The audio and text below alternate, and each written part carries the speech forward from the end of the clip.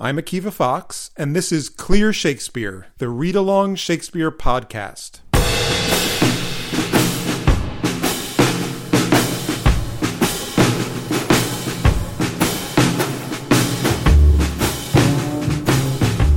Greetings from sunny Durham, North Carolina. This is part 3 of Clear Shakespeare, Julius Caesar. I hope you've been enjoying these podcasts so far. If you have, I hope that you'll subscribe on iTunes, and if you really like them, please leave a good review. And if you'd like to help make this podcast possible, go to clearshakespeare.com/support and please kick in a few bucks. Thanks a lot. Let's dive in with Act 2, Scene 2. Now, where were we? This crazy night of omens, of natural wonders, was just coming to an end. All the conspirators had gotten together at Brutus's house, and the last thing we saw was Brutus and his new friend Caius Ligarius teaming up on their way to Julius Caesar's house. And because Shakespeare plays don't have any built-in big set changes or overlaps, it's much more like a cinematic crossfade, and we go immediately from them leaving at one door, saying they're going to Caesar's house, to, guess what, Caesar entering at his house. Evidently also early in the morning. Because the first thing he says is, "Nor heaven nor earth have been at peace tonight." That nor construction is much more like our idea of neither nor. So neither heaven nor earth have been at peace tonight, which is to say they've both been like a battle. He's noticed the crazy stuff happening too. He goes on, "Thrice hath Calpurnia in her sleep cried out, 'Help, ho, they murder Caesar.'"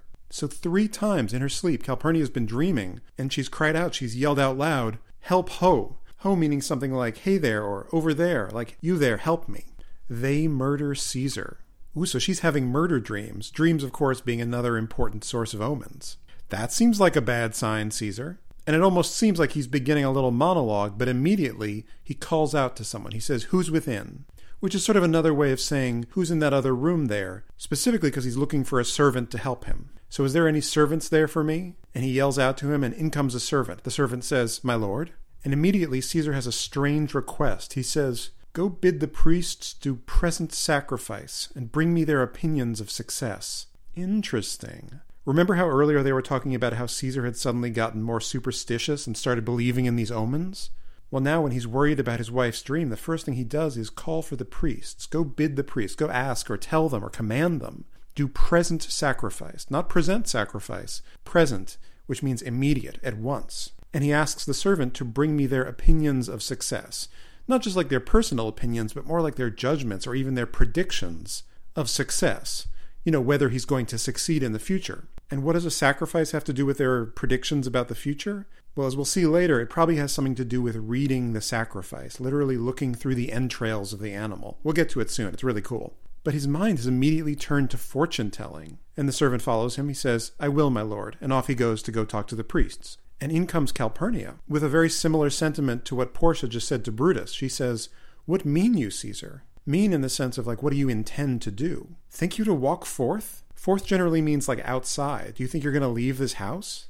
And let's follow that word forth through the rest of this scene, because it's going to be really important. So she immediately asks him, "Are you going to go out today?" And she almost answers her own question. She says, "You shall not stir out of your house today." Stir in the sense of move or leave. You're not leaving this house today. It's not happening. And Caesar picks up on that walk forth line, and he immediately responds to that cue. He says, "Caesar shall forth." Again, using that third person. Caesar, not me, not I shall go forth. Caesar shall forth. I will go out. And why? Why is he so confident? He says, "The things that threatened me ne'er looked but on my back." Ne'er looked but is a very strange construction, but it means something like only looked on my back, or didn't look on anything except my back. You ever seen those online videos of people turning their backs on big cats at the zoo? And as soon as they turn around, the big cat starts stalking them? It's sort of that same image. All these forces that are arrayed to threaten him, well, they were just threatening him because they could only see his back. But he goes on, "When they shall see the face of Caesar, they are vanished." So as soon as I turn around, they disappear. If I actually put any attention on them, they're gone. They're cowards. But Calpurnia doesn't accept that. She says, "Caesar, I never stood on ceremonies, yet now they fright me." We're actually familiar with this phrase, "stand on ceremony," but it means something fairly different today than what it used to mean. Here it means, I never paid attention to omens. I guess it's possible this is actually where we get the phrase "stand on ceremony" from, if it didn't already exist at the time. So she says, "I never believed it before, but now they fright me, now they scare me." Probably referring both to her dream and to all the stuff that's been going on all night. And she goes on to describe that. She says, There is one within, besides the things that we have heard and seen, recounts most horrid sights seen by the watch. So there's one within. There's a person inside the house who, besides the things that we have heard and seen, so evidently they've seen some of these omens themselves, just looking out the window, and they've heard them. So besides all of that stuff, this person inside recounts means tells or relates, most horrid sights seen by the watch. Watch here means something like the night watchman or the guards. So this person evidently describes some horrible things that they've seen on the watch. And she goes on to describe what he said. She says, "A lioness hath whelped in the streets, and graves have yawned and yielded up their dead." Whelped means given birth. So right out there on the streets, a lioness has given birth, which is highly unusual. Usually they go off to their den or something. Very similar to that lion that was walking around in the Capitol that we talked about earlier. And not only that, graves have yawned. I love this verb. Think of the grave as a mouth that's yawning, that's opening up, and yielded up their dead. Yielded up means like cast back or send back, almost literally like the mouth is vomiting up the dead that it swallowed. This is actually very, very similar language to that same Hamlet passage we talked about earlier, right at the beginning of that play. She goes on with more examples, and even stranger ones. "Fierce fiery warriors fought upon the clouds in ranks and squadrons and right form of war, which drizzled blood upon the Capitol." I got your alliteration right here. Fierce fiery warriors fought. That's a lot of F sounds. So it's as though you can see warriors fighting in the clouds. In ranks. Ranks are like troops or armies, and squadrons, those groups of soldiers, and right form of war, which means something like proper military formations. So not only does it sound like there are battles going on in the sky, it's as though the people can see them. So these battles drizzled blood upon the Capitol, onto the Capitoline Hill, which we'll see very soon is where Caesar's assassination is going to take place. So it's as though those figures dying in the clouds are raining blood down on the Capitol. "The noise of battle hurtled in the air. Horses did neigh, and dying men did groan, and ghosts did shriek and squeal about the streets." So the noise of battle hurtled in the air. We use the word hurtle today, but it means something different. Then it meant sort of resounded violently. Originally it comes from a word that means to collide. So the noise of battle was making all this noise in the air. What other noise? Horses did neigh, and dying men did groan. So it really fills in your imagination the sounds of this insane night. And what final sound? Ghosts did shriek and squeal about the streets. That's an amazing series of sounds. Shriek, squeal, streets. You can almost hear the ghost sounds. Again, this is very similar sounding to what Shakespeare's going to do in Hamlet, probably in just a few weeks or months' time. The verbs he uses there are squeak and gibber, which are also good. Here we get shriek and squeal, almost like pigs. So it's a really sensory-rich description that she puts out here, based on what she heard from the watchman. And she concludes, "Oh, Caesar, these things are beyond all use, and I do fear them." Use here has a slightly different meaning than what we know. It means what we're used to or normal experience. So all these strange occurrences are so far beyond stuff we're used to, and I do fear them. And finishing up this speech, you get those long syllables of all use. Instead of the customary unstressed all, here it's all use. And she ends with 5 monosyllables. And I do fear them. It slows down a fairly breathless speech. But Caesar isn't listening, really. He cuts her off. He finishes her verse line. He says, "What can be avoided whose end is purposed by the mighty gods?" So stop talking. What can we avoid if its end, in other words, if its outcome, is purposed, is determined or decided by the mighty gods? Like if they've already made up their mind, I can't avoid it. And then he contradicts himself. He says, "Yet Caesar shall go forth, for these predictions are to the world in general as to Caesar." So not only is there nothing he can do about fate, but he decides, actually, I am going to go forth. There's that word forth again, that refrain. Why? Because these predictions are to the world in general. In other words, they relate just as much to the world in general as they do to Caesar, to me. Just because it's raining blood in Rome doesn't mean that one particular person is going to get killed. There's nothing Caesar-y about this stuff. It's not like his name is written in blood in the clouds. But she actually has a comeback to that. She says, "When beggars die, there are no comets seen." Beggars as in sort of poor anonymous people. When those kind of people die, there's no comets in the sky. The heavens themselves blaze forth the death of princes. So the heavens blaze forth. In other words, kind of like announce with a blaze of light. What are they announcing? The death of princes. Princes, either literally royal people, or maybe just sort of important, famous people. And these two lines are really sort of a powerful antithesis. So there's no comets when beggars die, but the heavens blaze forth when princes die. But he has a comeback to that too, and it specifically picks up on her words die and death. He says, cowards die many times before their deaths. So maybe you're right, maybe this is all predicting my death. But you know what? At least I've been brave. Cowards, those guys are already dead many times by the time they die for real. He says, the valiant never taste of death but once. So valiant people like me never taste of, never experience death, but only one time, at the end of their life. It's another antithesis as a direct counterpoint to hers. It's like an antithesis of an antithesis. So where she compared beggars and princes, he's comparing cowards and the valiant. He's really very resigned to this. He says, of all the wonders that I yet have heard, it seems to me most strange that men should fear, seeing that death, a necessary end, will come when it will come. So of all the wonders that I have heard yet, in other words, up till now, it seems to me most strange. It seems like the strangest thing of all that men should be afraid, i.e. afraid of death, seeing that death, a necessary end, in other words, inevitable or unavoidable, everybody dies, will come when it will come. So she may actually have convinced him that all these signs are for him, but his response is, look, I'm brave, I'm Caesar, I'm going to have to die at some point, I'll be okay. And if I'm not, you know what, that's fine. So she still has not convinced him in any way. He's still going forth. And just then, the servant who he sent out a few lines back comes back. That was a very quick sacrifice, apparently. Are they keeping the priest in the next room? So here's the servant, and Caesar turns to him and says, what say the augurers? So he's probably pretty pumped up at this point. He's looking for more specific signs. So what do the augurers say? Augurers refers to priests who predict the future from natural signs. And the servant's response is really interesting. So what do the augurers say? They would not have you to stir forth today. There's that word forth again. They wouldn't have you go outside today.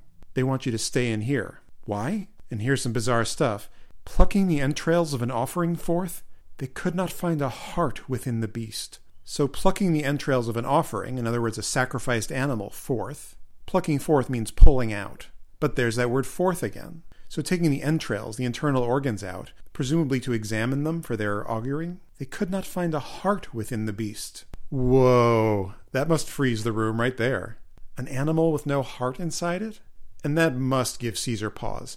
But he has a response to it. It might take him a little while, but his response is, the gods do this in shame of cowardice. Okay. The gods do this in shame of, in other words, to teach us to be ashamed of cowardice. Why? Caesar should be a beast without a heart if he should stay at home today for fear. Caesar should be, in other words, Caesar would be a beast without a heart, a heartless animal, if he were to stay at home today for fear, because of fear. No, Caesar shall not. And look at all this third person again. Caesar should, Caesar shall not, instead of I and me.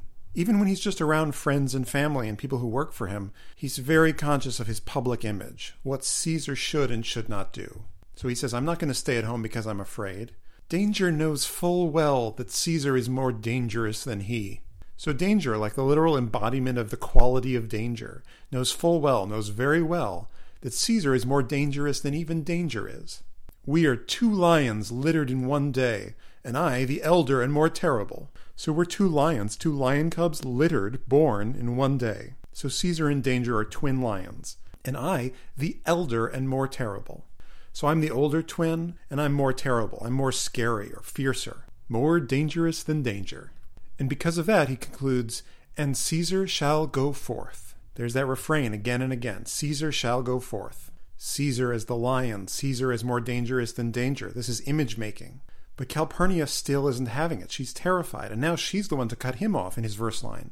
She says, alas, my lord, your wisdom is consumed in confidence.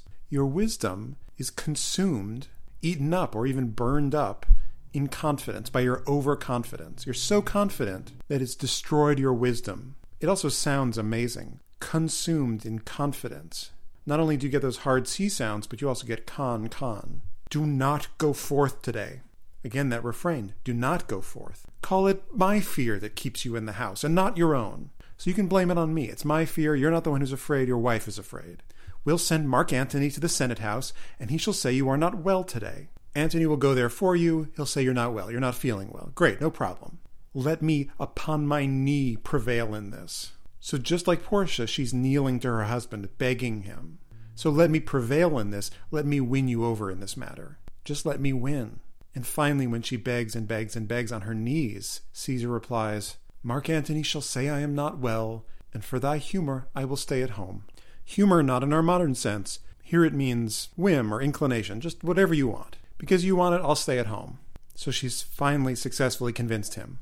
And just at that second, in comes someone we've met before. And Caesar recognizes him. He says, here's Decius Brutus. Remember the guy who was elected by the conspirators to go convince Caesar to come? The unicorn guy? Well, he's here to put the plan into effect. Here's Decius Brutus. He shall tell them so. So Calpurnia wanted to send Mark Antony, but if Decius Brutus is here, he can tell them. Decius says, Caesar, all hail. Good morrow, worthy Caesar. Good morrow like good morning. So all the standard pleasantries for an important guy. Why is he here? He says, I come to fetch you to the Senate house. I'm here to bring you to the Senate. And Caesar picks up on his cue, I come to fetch you, he says, and you are come in very happy time to bear my greetings to the senators and tell them that I will not come today. So you're come in very happy time, not happy at all in our modern sense of joyful. Here it means like exactly the right time or like an opportune time. You're just in time to bring my greetings to the senators and tell them that I will not come today. And he amends himself. He says, cannot is false, and that I dare not falser. So he says, I will not come. If I were to say I cannot come, that would be false. That would be a lie. And that I dare not come, that would be even falser. That would be even worse of a lie. Just that I'm not going to. I will not. I will not come today. Tell them so, Decius. Again, public image is so important to this guy, so he wants to be absolutely sure he's using just the exact language that he wants to use. I will not. Don't say I cannot. Don't say I dare not. Say I will not. And Calpurnia offers a little bit of an amendment. She says, say he is sick. But Caesar isn't having that from her. In fact, he interrupts in the middle of her verse line to say, shall Caesar send a lie? I'm not sick. I'm going to say exactly what I want to say. Should I send a lie? No. Have I in conquest stretched mine arm so far to be afeard to tell grey beards the truth? Have I in conquest? Remember, he's just come back from basically conquering the world. Have I stretched my arm so far in conquest, as though he's literally reaching out across Europe to take all of it, like someone at a poker table? So did I go through all of that, conquering the known world, to be afeard, in other words, to be afraid to tell greybeards the truth? If I'm such a great conqueror, why should I be afraid to tell old guys the truth? No, he says, Decius, go tell them Caesar will not come. Use exactly those words. And this is sort of what the conspirators were afraid of, that he wouldn't show up. So Decius starts on his plan. He says, most mighty Caesar, let me know some cause, lest I be laughed at when I tell them so. So give me a cause why you will not come, lest, in other words, so I'm not laughed at. And Caesar takes his cue from that word cause. He says, the cause is in my will. Will as in what I want to do, my own desires. He says, I will not come. Well, the cause is in my will. It's just what I want to do. I will not come. He's repeating that same phrase over and over again. It's almost another one of those chiasmus constructions, where you get the same word twice in the middle of a sentence. The cause is in my will. I will not come. Will. That is enough to satisfy the Senate. So just saying I will not come is enough to sort of assure them, though you get that cool alliteration of satisfy and Senate. But he's got a little addendum just for Decius. He says, but for your private satisfaction, because I love you, I will let you know. So that's enough to satisfy the Senate, but to satisfy you privately, just because I like you, I'll tell you what the real reason is. Calpurnia here, my wife, stays me at home. Stays me means like detains me or keeps me. So she's the reason I'm staying at home. She dreamt tonight she saw my statue, which like a fountain with 100 spouts did run pure blood, and many lusty Romans came smiling and did bathe their hands in it. This is kind of an amazing dream. So she dreamt tonight, in other words last night, that she saw my statue, which like a fountain with 100 spouts. That's sort of a cool image. You can really imagine that Roman statue as if it was the middle of a fountain with 100 spouts all spouting out water. But instead of water, he says, it did run pure blood. And many lusty Romans, lusty not in the sexual sense, but meaning like eager or vigorous or lively, they all came smiling and did bathe their hands in it. They all washed their hands in it, in other words. This is an incredibly strange image. So the Romans all coming up to this fountain of Caesar's statue and bathing in his blood. In the original Plutarch source, Calpurnia just dreams of seeing his dead body. But Shakespeare has definitely improved on it in this dream. And why would Shakespeare change it from the actual body to a statue? Well, remember, we've heard about Caesar's statues before, from Marullus and Flavius. Symbolism is incredibly important. His statue, the image of Caesar, not just the body. The body's just a dude, but his image is running blood. And Caesar goes on, and these does she apply for warnings and portents, and evils imminent, and on her knee hath begged that I will stay at home today. So these images, these dreams, does she apply for? In other words, she interprets them to be warnings and portents. Again, those kind of omens or signs or predictors. And evils imminent.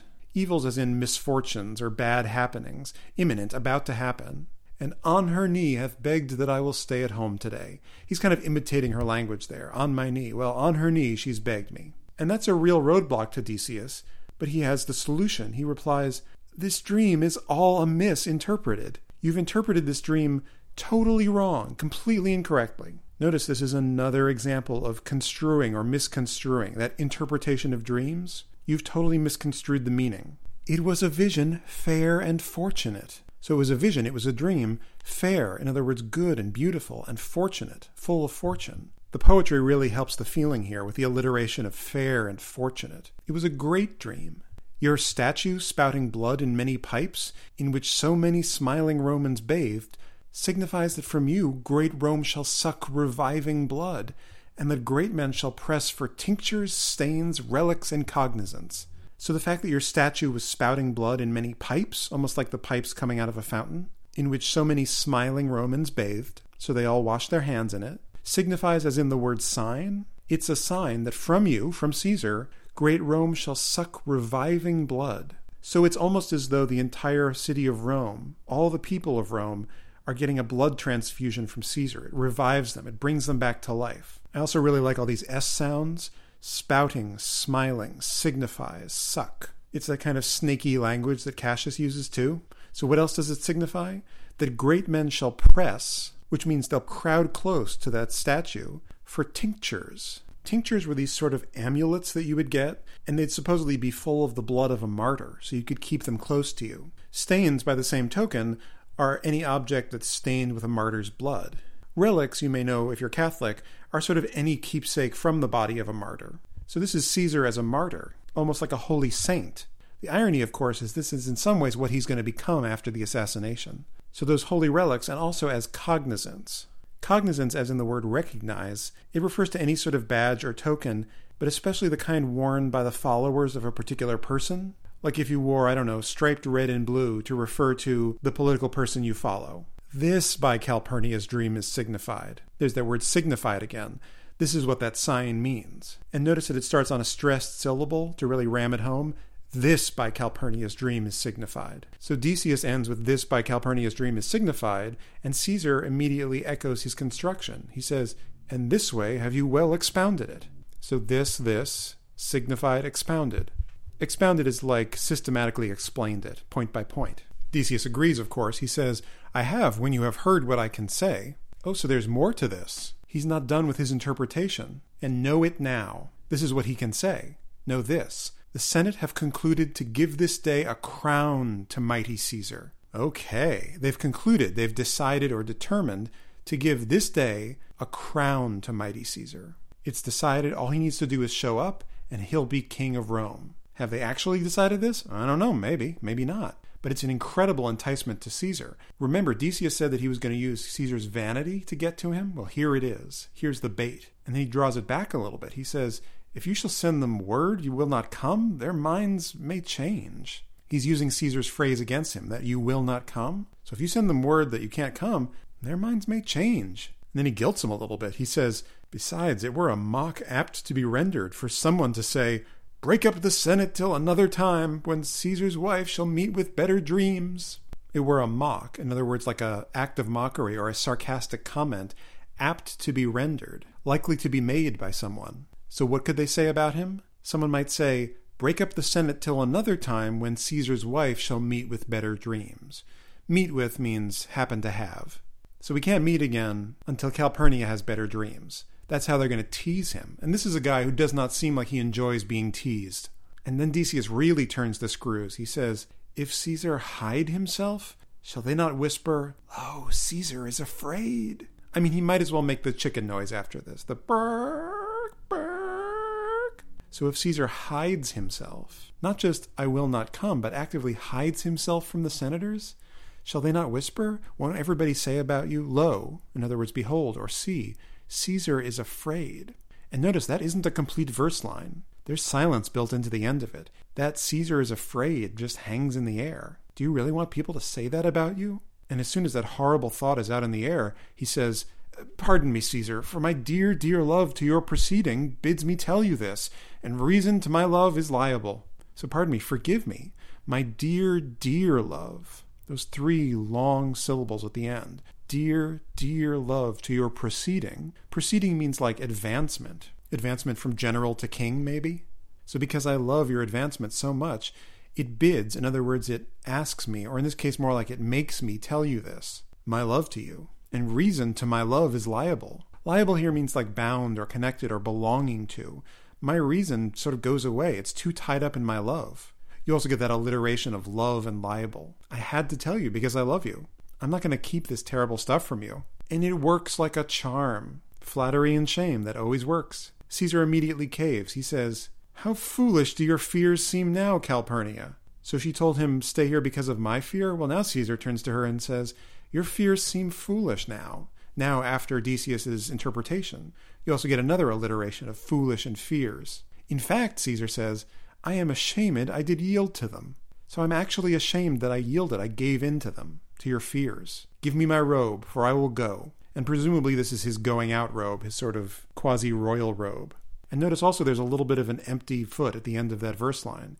Give me my robe, for I will go, and then da-da is somewhere. So it's more abrupt, there's a little bit of silence built in. And just as Odysseus has finally convinced him, in come a whole bunch of conspirators to bring him. Because Caesar says, "And look where Publius has come to fetch me." And there he is. Publius says, "Good morrow, Caesar." Good morning, in other words. And Caesar finishes his line, "Welcome, Publius." And then he turns to them one by one. He says, "What, Brutus, are you stirred so early too?"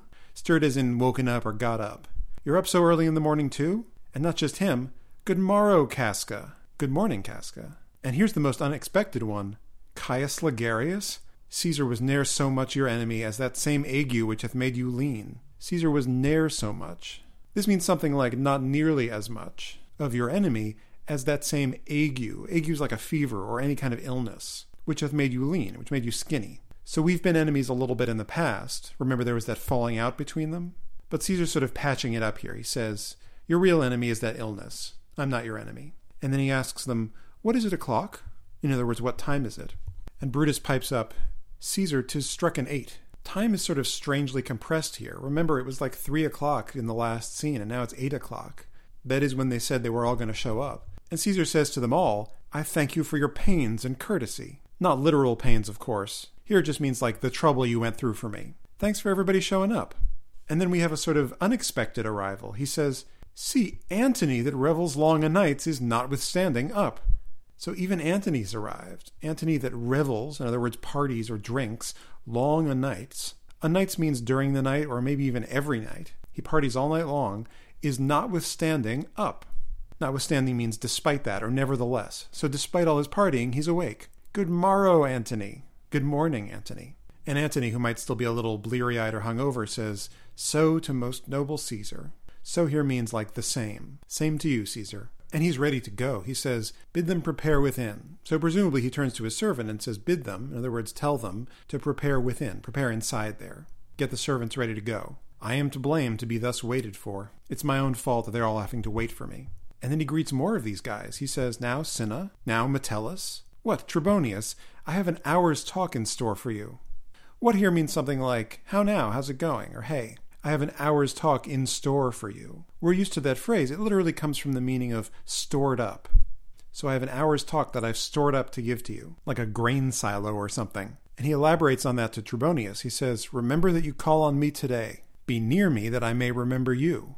So remember that you visited me today, and then be near me, be close, that I may remember you. And this second instance, not just in our modern sense of remember, there's also a sense of reward. So you have remember at the beginning of one line, and then right at the end of the second line. So because you came to visit me, I'll reward you. And Trebonius says, "Caesar, I will." And then he has this strange little aside to the audience, or maybe just to himself. He says, "And so near will I be that your best friends shall wish I had been further."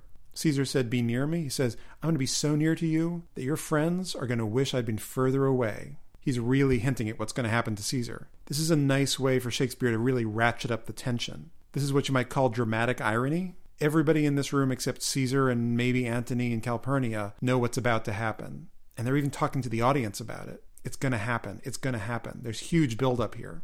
And Caesar has one more line to all of them. He says, "Good friends, go in and taste some wine with me, and we, like friends, will straightway go together." Come taste some wine. Not just because we want to get day drunk here. This was sometimes done to sort of swear your friendship or loyalty. You'd have a ceremonial drink together. Before we leave the house, let's all go taste wine together. Now this is super ironic. These are all good friends of his. They will have drunk together to swear their loyalty. And in a few hours, something terrible is going to happen. He says after we drink, like friends, since that drinking together will have made us more friends, we'll straightway go together. Straightway means at once or right away. So we have good friends and like friends. And they're all on their way as Brutus has another aside to the audience. He says that every like is not the same, O Caesar. The heart of Brutus yearns to think upon that every like is not the same. Apparently this was a common proverb.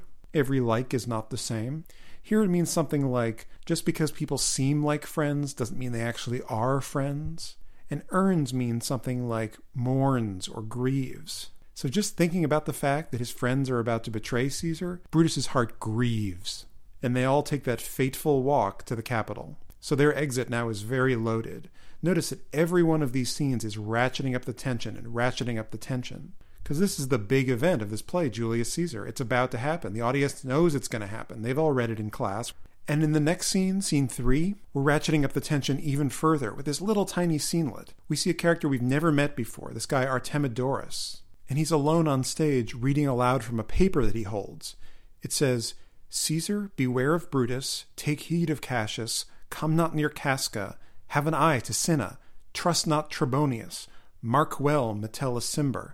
Decius Brutus loves thee not, thou hast wronged Caius Ligarius."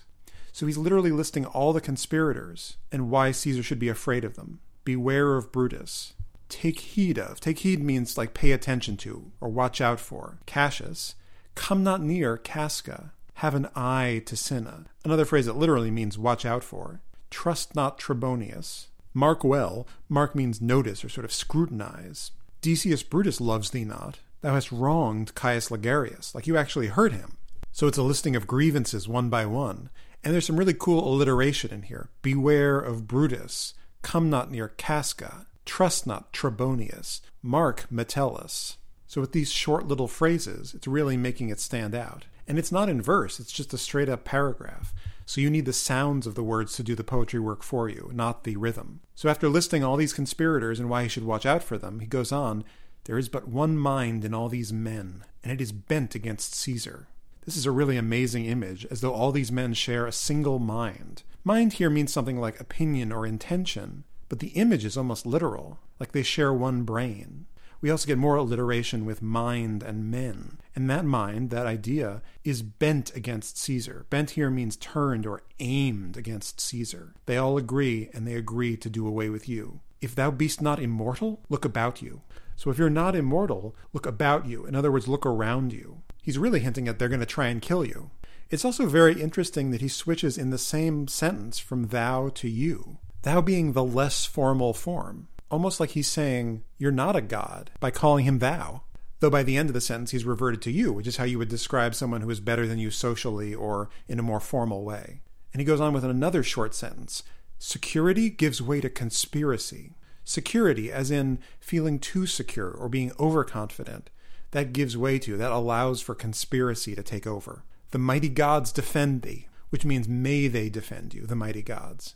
It's a wish for the mighty gods to defend him. And he signs it, thy lover Artemidorus.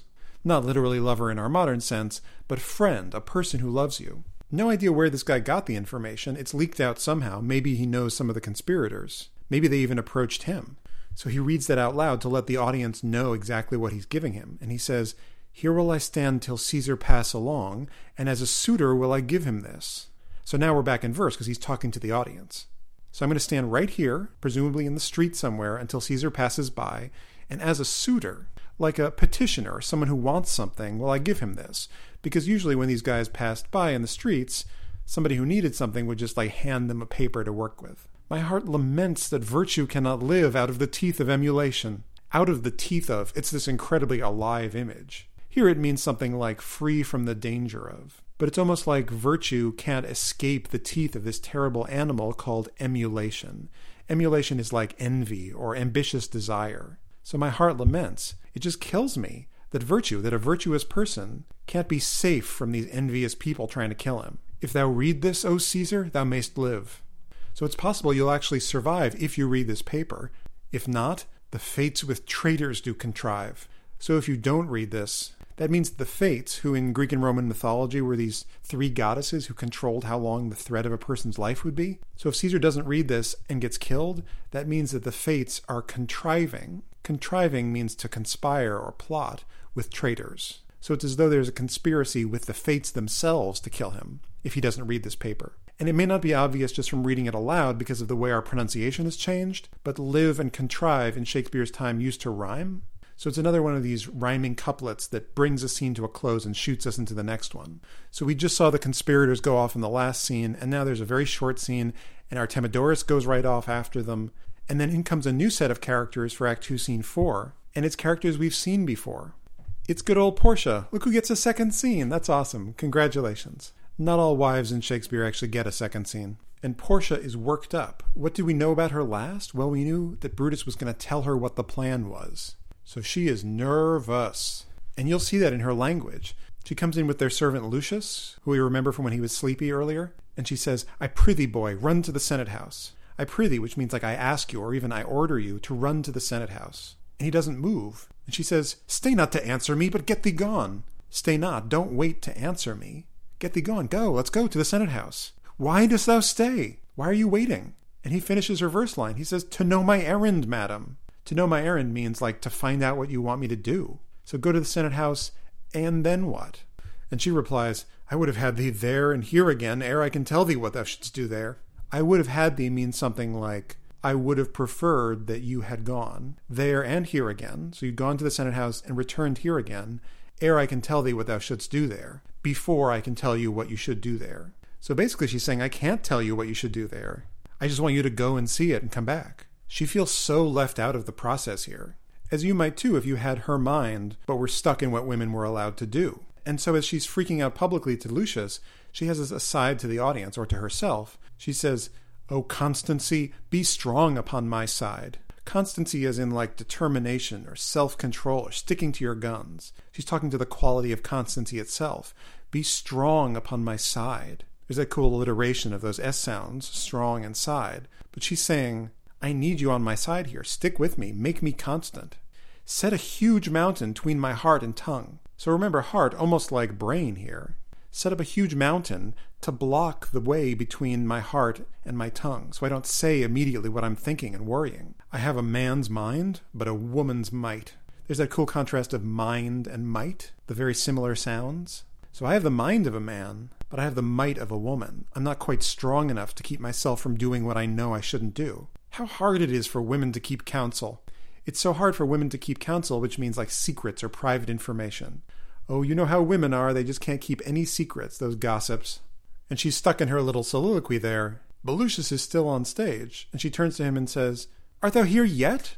Like, are you still here? Lucius is genuinely mystified at this point. He says, Madam, what should I do? Run to the capital and nothing else? And so return to you and nothing else? You get that nice refrain there of, and nothing else? So you just want me to run to the capital and do nothing, and then come back to you and do nothing. So finally she responds. She says, Yes, bring me word, boy, if thy lord look well, for he went sickly forth. So he says, Nothing else? She says, Yes, actually there is something else.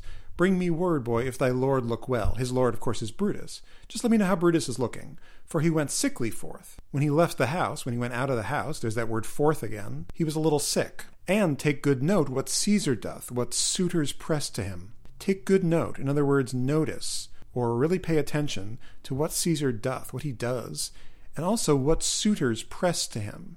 Suitors, remember from the last scene, are like petitioners. They're people who want things and ask important people to do them for him. What suitors press to him? Press means like push forward or kind of crowd around him. Apparently, Brutus has really described this plot in detail to her, because as we'll see in the next scene, the plot is to literally have somebody ask him for something to distract him while he gets stabbed. So she's doing everything she can not to spill the beans. And notice as she's gotten more and more nervous, what's happened to her language. We get more of that enjambment, that spilling over of ideas from one verse line to another, and take good note, what Caesar doth, as though her language is getting out of her control a little bit. And she's so jumpy that she hears something. She says, "Hark, boy, what noise is that? Hark, listen, what noise is that?" And Lucius can only say, "I hear none, madam."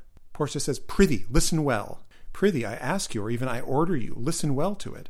And she's going to describe what she heard. She says, "I heard a bustling rumor, like a fray, and the wind brings it from the capital." This is a beautiful line. A bustling rumor. Bustling here means like agitated or even confused. And rumor, we're certainly familiar with that meaning like gossip. But the Latin root of the word rumor literally means noise.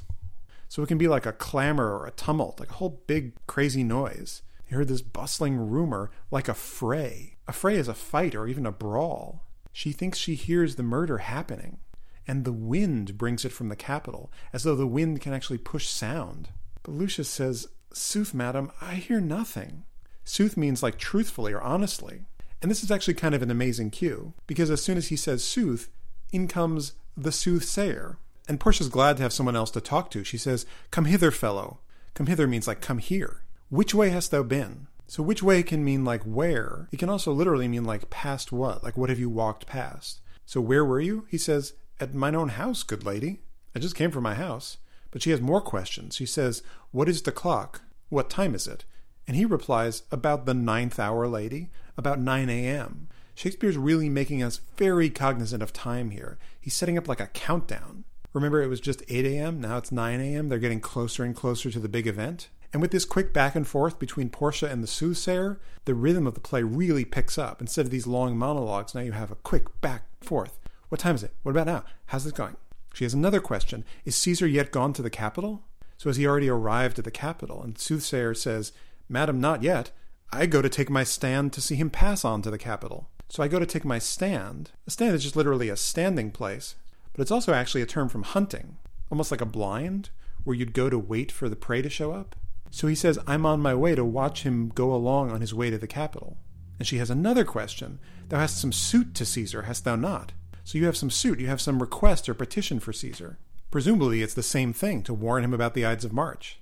He says, "That I have, lady. Yeah, I have a suit. If it will please Caesar to be so good to Caesar as to hear me, I shall beseech him to befriend himself." So if it will please Caesar to be so good to Caesar as to hear me. Usually that phrase would be, if it will please Caesar to be so good as to hear me, or to be so good to me as to hear me. But no, this is a suit that directly affects Caesar. If he listens to the soothsayer, he'll be good to Caesar. If he does that, I shall beseech him, I'll beg or request him to befriend himself. Befriend himself, be good to himself, by not getting killed, presumably. This is a warning. There's a little bit of almost jokiness to the language that the soothsayer uses. And this sets off alarm bells for Portia with another question. She says, "Why, knowst thou any harms intended towards him? Do you know of anyone who intends to harm him? Is the plot out there?"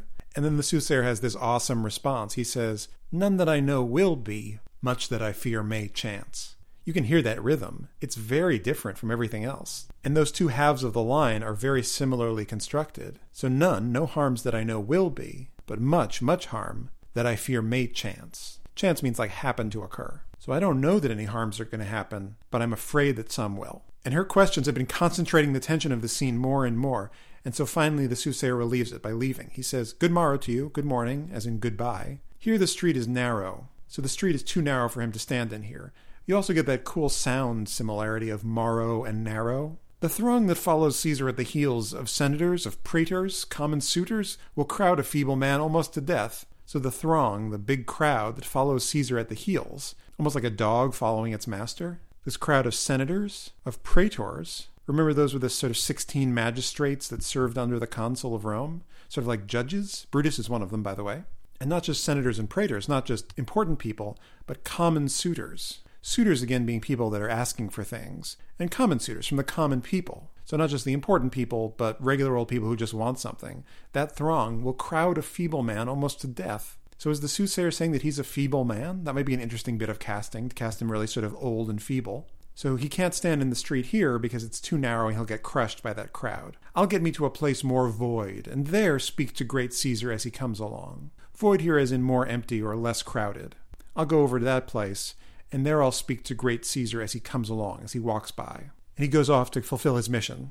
And Portia has a little monologue to herself after he leaves. We're about to see a big giant scene right after this, so this moment of just one person on stage is important to kind of thin out the rhythm of it a little bit. She says, I must go in. She has to go inside so she doesn't give anything away. Ay me, how weak a thing the heart of woman is. Again she goes on and on about how weak women's hearts are. O Brutus, the heavens speed thee in thine enterprise. So she's wishing good luck to Brutus. The heavens speed thee. May the heavens make you successful in thine enterprise. Enterprise is like your undertaking or your project. I hope your project succeeds. And then she suddenly remembers she's actually not alone on stage in the middle of her little aside, because Lucius is still standing there. And she gets herself back together and says, sure, the boy heard me. Sure as in surely. Oh my God, I bet he heard me. And she turns to him and says, Brutus hath a suit that Caesar will not grant. So it's almost a little bit funny. She has this excuse. He has a suit, he has a petition, he wants something, and Caesar won't grant it to him.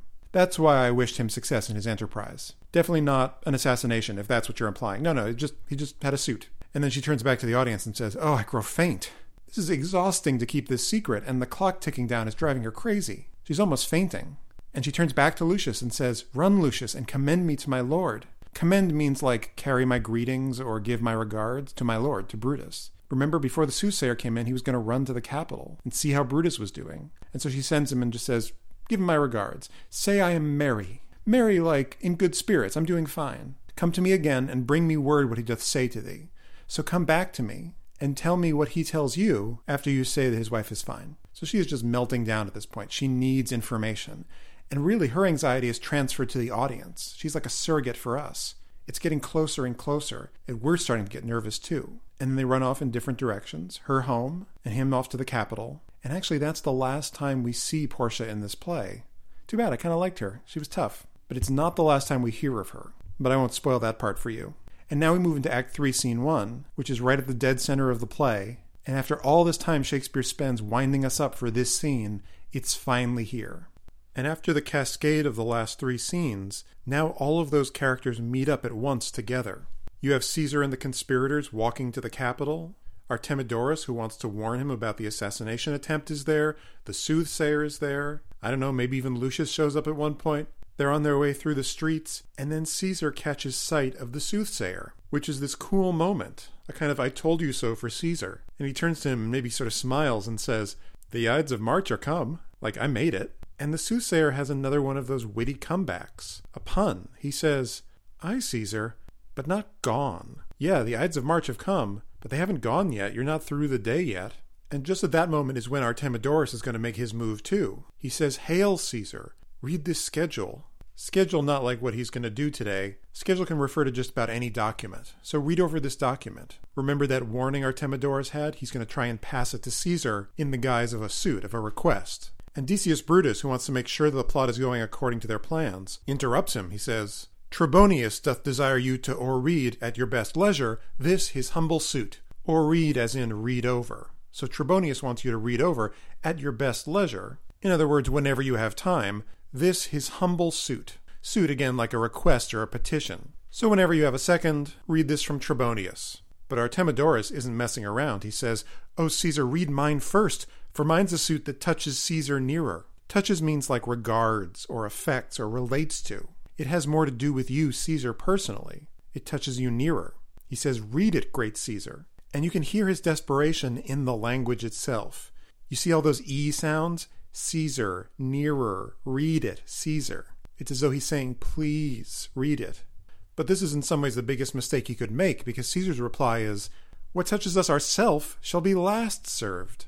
So he cues off of Artemidorus his words first and touches, and he says, what touches us ourself, what relates to me personally, shall be last served, not first served. So actually telling Caesar that it has to do with him makes him want to read it last. Notice, by the way, that Caesar's using us, ourself. This is what is sometimes referred to as the royal we. He's talking like a king before he's king. He's sort of counting his pronouns before they're hatched here. So he's trying to be all humble, but he's also kind of doomed himself. And Artemidorus has to get this information to him. He says, delay not, Caesar, read it instantly. He's getting pretty desperate here. Don't delay, read it instantly, read it at once. And Caesar's surprised. He says, what, is the fellow mad? Is this guy crazy that he has to get this paper to me? And Publius is trying to get Artemidorus out of there as quickly as possible. He says, Sirrah, give place. Sirrah is a way you address someone of lower station, like, guy, get out of here. And give place means make room for him. Get out of his face. And Cassius piles on, because he's also eager to get going. He says, what, urge you your petitions in the street? Urge means like propose or advocate for. You're trying to get stuff from Caesar in the middle of the street? Come to the Capitol. That's where all the business gets done. Now, you could argue this should be to Caesar, come to the Capitol, because he wants to get moving too. But I like it as a response to, what, urge you your petitions in the street? No, come to the Capitol instead. The street's no place to do business. And Caesar starts to leave, and then this one guy, Popilius Lena, just sort of sidles up to Cassius and says, I wish your enterprise today may thrive. An enterprise is like an undertaking or a plan. It really seems like word has gotten out. Like, these guys are not good at keeping secrets. After all that stuff with Portia about how women can't keep secrets, it's nice to see that actually the men suck at it in some ways worse than the women do. This is a very leaky plot. Artemidorus knows about it. It seems like this guy Popilius Lena knows about it. The soothsayer saw it in his animal entrails or something. So Popilius says very casually, I hope things go well for you today. And Cassius comes right back. He says, what enterprise, Popilius? Enterprise? I don't know about no enterprise. And Popilius just says, fare you well. Which can mean goodbye, but it can also mean, I hope you do well. Like, I hope you succeed. So this is all very wink, wink, nudge, nudge. And Brutus sees this all happen, and he comes up to Cassius right afterwards and says, what said Popilius Lena? And Cassius says, he wished today our enterprise might thrive. He's basically doing that as a quotation. This is exactly what he said. Although the cool thing about this is that he inverts the word order a little bit. So whereas Popilius said, I wish your enterprise today may thrive, Cassius says, he wished today our enterprise might thrive. And he immediately admits, I fear our purpose is discovered. Purpose as in our intentions, our plan. And it's discovered like it's exposed or uncovered. They're freaking out, and this really does a number on the audience too, because we're seeing these guys who are about to commit this incredibly consequential act, worried that it might not work out. So again, this is a ratcheting up of tension. Is this big thing going to happen? And all this time, Brutus is also watching what Popilius Lena does. And he says, look how he makes to Caesar. Makes to means goes over to or approaches. He's going over to Caesar. Mark him. Mark means pay attention to him. This plotting is basically the dictionary definition of suspense. I mean, the artist we know best for this is Alfred Hitchcock.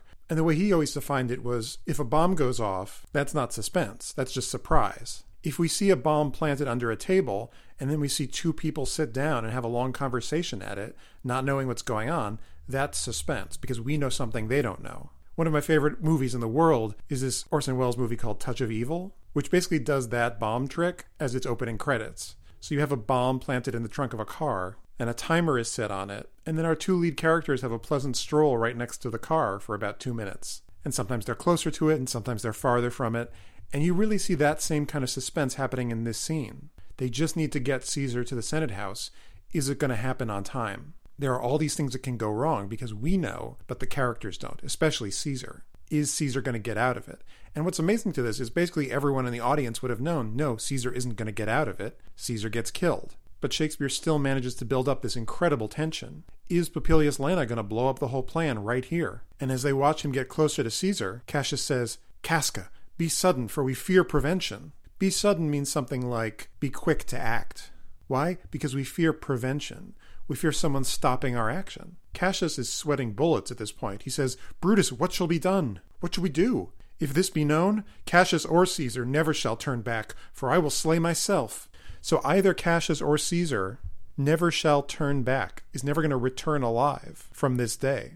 So they might still carry out their plot to kill Caesar, but if this gets found out, Cassius would sooner kill himself. Here, by the way, another one of Cassius's patented suicide threats. And Brutus breaks in to interrupt his verse line and finish it. He says, Cassius, be constant. He has to grab him and calm him down. And remember, constancy is exactly what Portia was praying for in the last scene. Cassius is no better than she is at it. Be constant, be resolute, be unshakable. Popilius Lena speaks not of our purposes, for look, he smiles, and Caesar doth not change. He isn't talking of our purposes, of our intentions, our plans, for look, he smiles. A sort of cue to the actor playing Popilius Lena. And Caesar doth not change. In other words, his expression doesn't change. If Popilius Lena went up to him and said, hey, all these guys are going to assassinate you today, you can imagine Caesar would look a little differently at them. But no, they're just making small talk. Popilius Lena is probably saying something to him like, hope you have a great day at the Senate. So finally they're starting to breathe again. He's not giving away the plot. And Cassius says, Trebonius knows his time. For look you, Brutus, he draws Mark Antony out of the way. Trebonius knows his time. In other words, he knows the right time to act. For look you, see, he draws Mark Antony out of the way. This was part of the plan, that Trebonius was going to pull Antony aside, say, I need to talk in private for a few minutes, and that's when they would launch the attack. This also seems to imply that at this point in the scene, they've arrived on the Capitol. It's a staging challenge, because in the course of just a few minutes of this scene, they have to go from the streets into the Senate House. So the plot starts now. The cue is for Trebonius to take Antony out, so he takes him off, and then Decius Brutus turns to them and says, Where is Metellus Cimber? Let him go and presently prefer his suit to Caesar. Where'd that guy go? Because he really is the one to start it up. He has to presently, in other words immediately, at once, prefer his suit, present his request, to Caesar. And Brutus replies, he is addressed. Addressed here means like prepared or ready to act. And he tells Decius Brutus, press near and second him. So get close and second him. In other words, back him up or echo what he says. And Cinna comes in and says, Casca, you are the first that rears your hand. Rears here means like lifts up. The implication is lifts up to stab him. So remember, your job is to stab Caesar first. Ooh, a lot of pressure on Casca. So all the pieces are now in order. And Caesar finally decides it's time to get started, and he turns to the men and says, Are we all ready? What is now amiss that Caesar and his Senate must redress? What's amiss, what's gone wrong, that Caesar and his Senate must redress? Redress means put right. Though you get that fun sound-alike of amiss and redress. And notice that he says Caesar and his Senate. So not only is he using his name in the third person, but it's his Senate. He is definitely feeling this I'm going to be named king today vibe. And Metellus Cimber comes forward to start the plan. He says, Most high, most mighty, and most puissant Caesar, Metellus Cimber throws before thy seat an humble heart. So it starts with these three words of praise that all start with most. Most high, most mighty, most puissant. Puissant is a funny word that means powerful or strong. So I throw before thy seat, almost like throne. In this case, more like your throne of judgment. And what is he throwing in front of him? His humble heart. You can hear the alliteration of humble heart, but it's as though he's presenting his heart to him to ask for this request. But Caesar doesn't want to hear this for 1 second. He interrupts him in the middle of the verse line and says, I must prevent thee, Cimber. I'm going to stop you right there. These couchings and these lowly courtesies might fire the blood of ordinary men and turn preordinance and first degree into the law of children. These couchings are like bowings or stoopings, these sort of lowly gestures. And these lowly courtesies, that could be a similar idea, like curtsies, like bowing down. All this bowing in front of me, which may imply that's what Metellus Cimber was doing on his last line, they might fire the blood of ordinary men. Fire the blood means like excite the emotions or the passions. You know, they might thrill the emotions of ordinary men, which seems to imply that he is not an ordinary man. What else would they do? They would turn preordinance and first decree into the law of children. Preordinance is like previously established laws. And first decree is like original laws, like established since the dawn of time, 10 Commandments kind of stuff. It would turn all those important laws that we've lived by as a society for millennia into the law of children. In other words, sort of foolish and trivial, like kids make up rules and then break them. I can't mess with the laws just for you. Be not fond to think that Caesar bears such rebel blood that will be thawed from the true quality with that which melteth fools. I mean, sweet words, low-crooked curtsies, and base spaniel fawning. So be not fond, don't be so foolish to think that Caesar bears such rebel blood, bears as in possesses or has such rebel blood. Rebel as in uncontrollable or out of control. And blood again is that like passions or emotions. So the ordinary men, their blood gets fired up by that. But Caesar's saying, I don't have such uncontrollable emotions that will be thawed. Here it means something like altered or changed, but literally it's like melted. So that kind of fire doesn't work on his blood, on his emotions. It's not going to be thawed from the true quality, as in its true nature or its kind of natural stability, with that which melteth fools, melteth as in thawed. The stuff that works on the emotions of foolish people isn't going to work on me. And what works? He says, I mean sweet words, low crooked curtsies. So sweet talking doesn't work. Low crooked means low bending, like the kind of curtsies that get really close to the ground. And base spaniel fawning. I love that adjective spaniel. You can really picture a dog doing that. Sort of submissive, like a lapdog would do in front of you. And base means like lowly or miserable. And fawning is flattery, but again, it's a dog word. It's the sort of thing a dog would do to get a treat from you. These things may work on idiots, but they're not going to work on me. Because he knows exactly what Metellus Cimber is going to be asking about. He's probably asked about it many times before. Caesar says, Thy brother by decree is banished. So this is about Metellus Cimber's brother, who was banished from Rome. If thou dost bend and pray and fawn for him, I spurn thee like a cur out of my way. So if you bend, if you bow and pray, in other words, beg, and fawn for him, there's that word fawn again, that kind of doggy begging, well then I'm going to spurn you, spurn means kick, like a cur, like a dog, and not a good dog, a mangy dog, out of my way. If you're going to act like a dog, I'm going to treat you like a dog. No, Caesar doth not wrong, nor without cause will he be satisfied. So no, as in know this. Caesar doth not wrong. This line has always mystified people a little bit. It doesn't quite make sense, although it's cool to see Caesar say that he doesn't do wrong, like he can't be wrong. Some people will sort of interpolate a little bit into it. They'll say, Caesar doth not wrong, but with just cause, nor without cause will he be satisfied. I don't know if I totally buy that, because why would Caesar say he's doing wrong for any reason?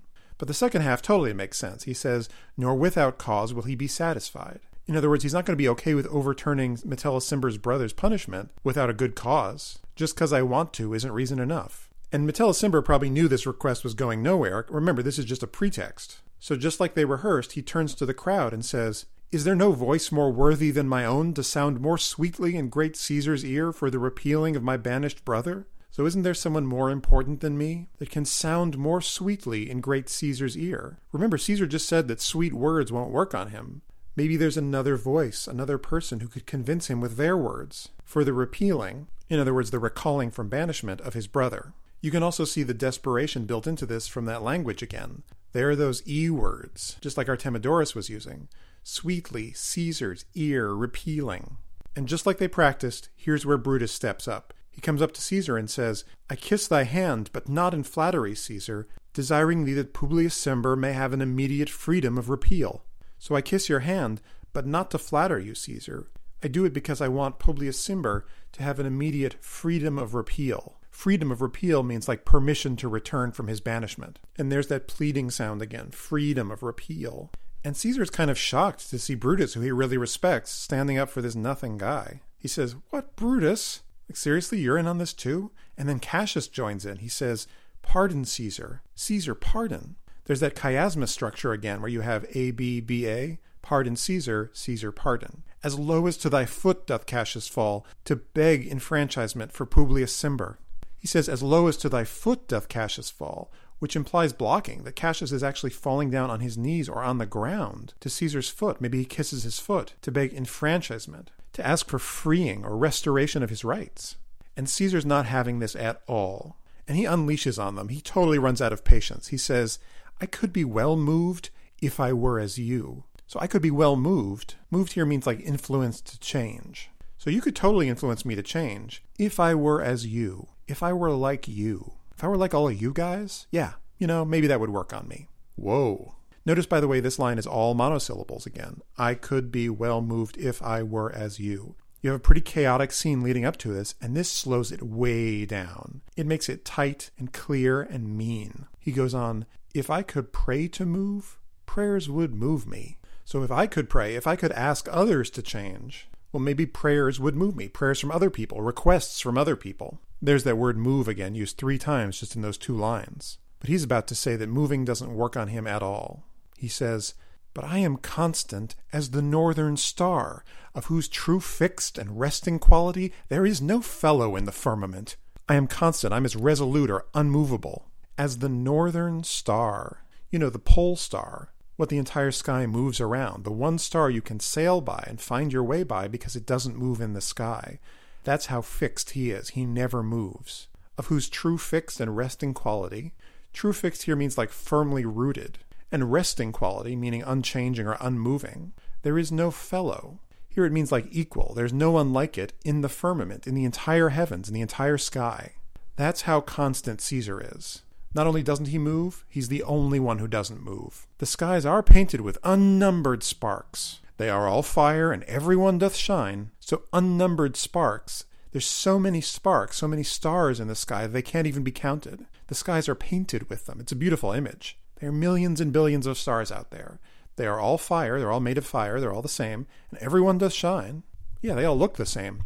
But there's but one in all doth hold his place. There's only one of them that stays where it is. That's what makes the pole star unique. And notice again a monosyllabic line. But there's but one in all doth hold his place.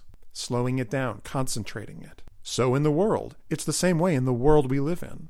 'Tis furnished well with men, and men are flesh and blood and apprehensive. So the world is furnished well with men. It's a great word choice. Like the world is a furniture showroom, which has plenty of furniture in it. Furnished as in supplied. Like the world's full of men. Men are flesh and blood. All men are made of the same thing, just like all the stars are made of fire. And they're apprehensive. Apprehensive means like they're perceptive, or they can understand things. They can apprehend things. Not in our modern sense of like, well, I don't know if I can go to the store today. And this is a deliberate echo of what came right before it. He said the skies are painted with unnumbered sparks, and he echoes that with the world is furnished well with men. They are all fire gets echoed with men are flesh and blood, and everyone doth shine is echoed with and apprehensive. So we're just like stars that way. There's plenty of people in the world, yet in the number I do know but one that unassailable holds on his rank, unshaked of motion. This is the echo to but there's but one and all doth hold his place. In the number, in other words, among all those people, I do know but one. I only know one man that unassailable, which means something like unquestionable or unable to be brought down. This one guy holds on his rank, which means maintains his place or his nature. Unshaked of motion. Unshaked means unaffected or unchanged of motion by outside influences or requests. Motion, by the way, is just another form of moved, like I could be well moved if I were as you. So there's one guy who stays right where he is and won't be changed by what other people ask him to do. And that I am he, let me a little show it, even in this. That I am he, that I am that one unshakable person, just let me show it a little bit, even in this one fact here. That I was constant Cimber should be banished, and constant do remain to keep him so. So how is he going to show that he was unshakable? That he was constant, that he was resolute, that Publius Cimber should be banished, and I remain constant to keep him banished. There's that kind of refrain. Constant, banished, keep him so. You know, there's been a lot of talk in this play about how Caesar could become a problem. You know, the thing about the serpent's egg that Brutus was talking about before? This is all very preemptive. We have to get Caesar before he turns bad. So I think it's actually sort of easy to see this as a conspiracy. Like, Caesar hasn't actually done anything. They all admit that. They're worried about what he might do. But then you get to this speech, and you start to see some hints at what he could become. When he loses his temper a little bit, he says, I'm special. You're all nobodies. I'm unshakable. I'm resolute. You're never going to convince me to change. And it's almost like a preview of the tyrant he could become. So it's tempting to see this assassination either as really justified or really unjustified, but this speech is a little bit chilling. And the other guys in the room may sort of take a step back and say, oh yeah, let's go forward with this plan now. And they go for it. Cinna says, oh Caesar, as though he's joining in too. And Caesar immediately cuts him off. He says, hence, like get out of here. Wilt thou lift up Olympus? Olympus is the Greek mountain where the gods were supposed to live. It's this giant mountain. Are you going to try and lift that up? Are you going to try and do something impossible? And then Decius Brutus joins in too. He says, great Caesar. He starts to ask him. And Caesar cuts his line off too. He says, doth not Brutus bootless kneel? Bootless means not losing your boots. It means in vain. Although there's that cool echo of Brutus and bootless. So you're kneeling for nothing. He's really furious at them. You can just see how much he'll love being king. And Casca, instead of asking, acts. He says, speak hands for me. So instead of asking, I'm going to ask with my hands. And Casca stabs him. And that's the first act. And soon they all join in, one at a time. They draw their daggers, and they attack Caesar until it's a melee. Knives everywhere and blood everywhere. And Caesar's probably fighting back, too. And then the last one to stab is Brutus himself. And this shocks Caesar, because Brutus was his favorite. And he looks up at him and says this famous line, Et tu, Brute? Which is the Latin word for, you too, Brutus? Even you? I believe all those other guys, those guys are weasels, but you? What's funny about this is that there's no record of Caesar saying this. What's usually recorded is that he said something in Greek, kai su teknon, you too, my child. There was this little bit of a side rumor that actually Caesar was Brutus's biological father. I don't know if I buy that. But clearly he was like a father figure to him. And he sees Brutus joining in and he says, then fall, Caesar. Like, why am I even bothering to fight if you're against me too? And with that, he dies. And these guys are all standing around, having just killed the most famous, important person in the world. And we are almost exactly halfway through the play. We've just killed off the title character. So one has to ask, why would you call this play Julius Caesar? Why wouldn't you call it Marcus Brutus? After all, he lives through most of the play. If you go through Shakespeare's other famous tragedies, the title character tends to die pretty close to the end. It's their play. So why call it Julius Caesar? After all, Julius Caesar is now a pile of meat on the ground. I would argue it's because Caesar isn't dead. His body's dead, Caesar the man is dead, but the entire second half of the play is going to be dominated by the idea of Julius Caesar. What it means to Brutus, what it means to Antony, what it means to Rome. Hell, he's even going to make a little bit of a cameo appearance, as you'll see later. Now, you can make the case this was for PR purposes, because Julius Caesar was a really famous name. So everyone coming to this play knows that Caesar's going to be murdered. His story is that famous. But it's a pretty incredible moment nonetheless, especially to see on stage in full Technicolor. So these guys all stand around in the middle of the Senate House, covered in blood, looking at what they have done. They've been talking about this for ages now, but they actually finally carried it out. And the first one to speak is actually a fairly minor conspirator. It's Cinna. He says, "Liberty. Freedom. Tyranny is dead." It comes out in these sort of gasps, these single words.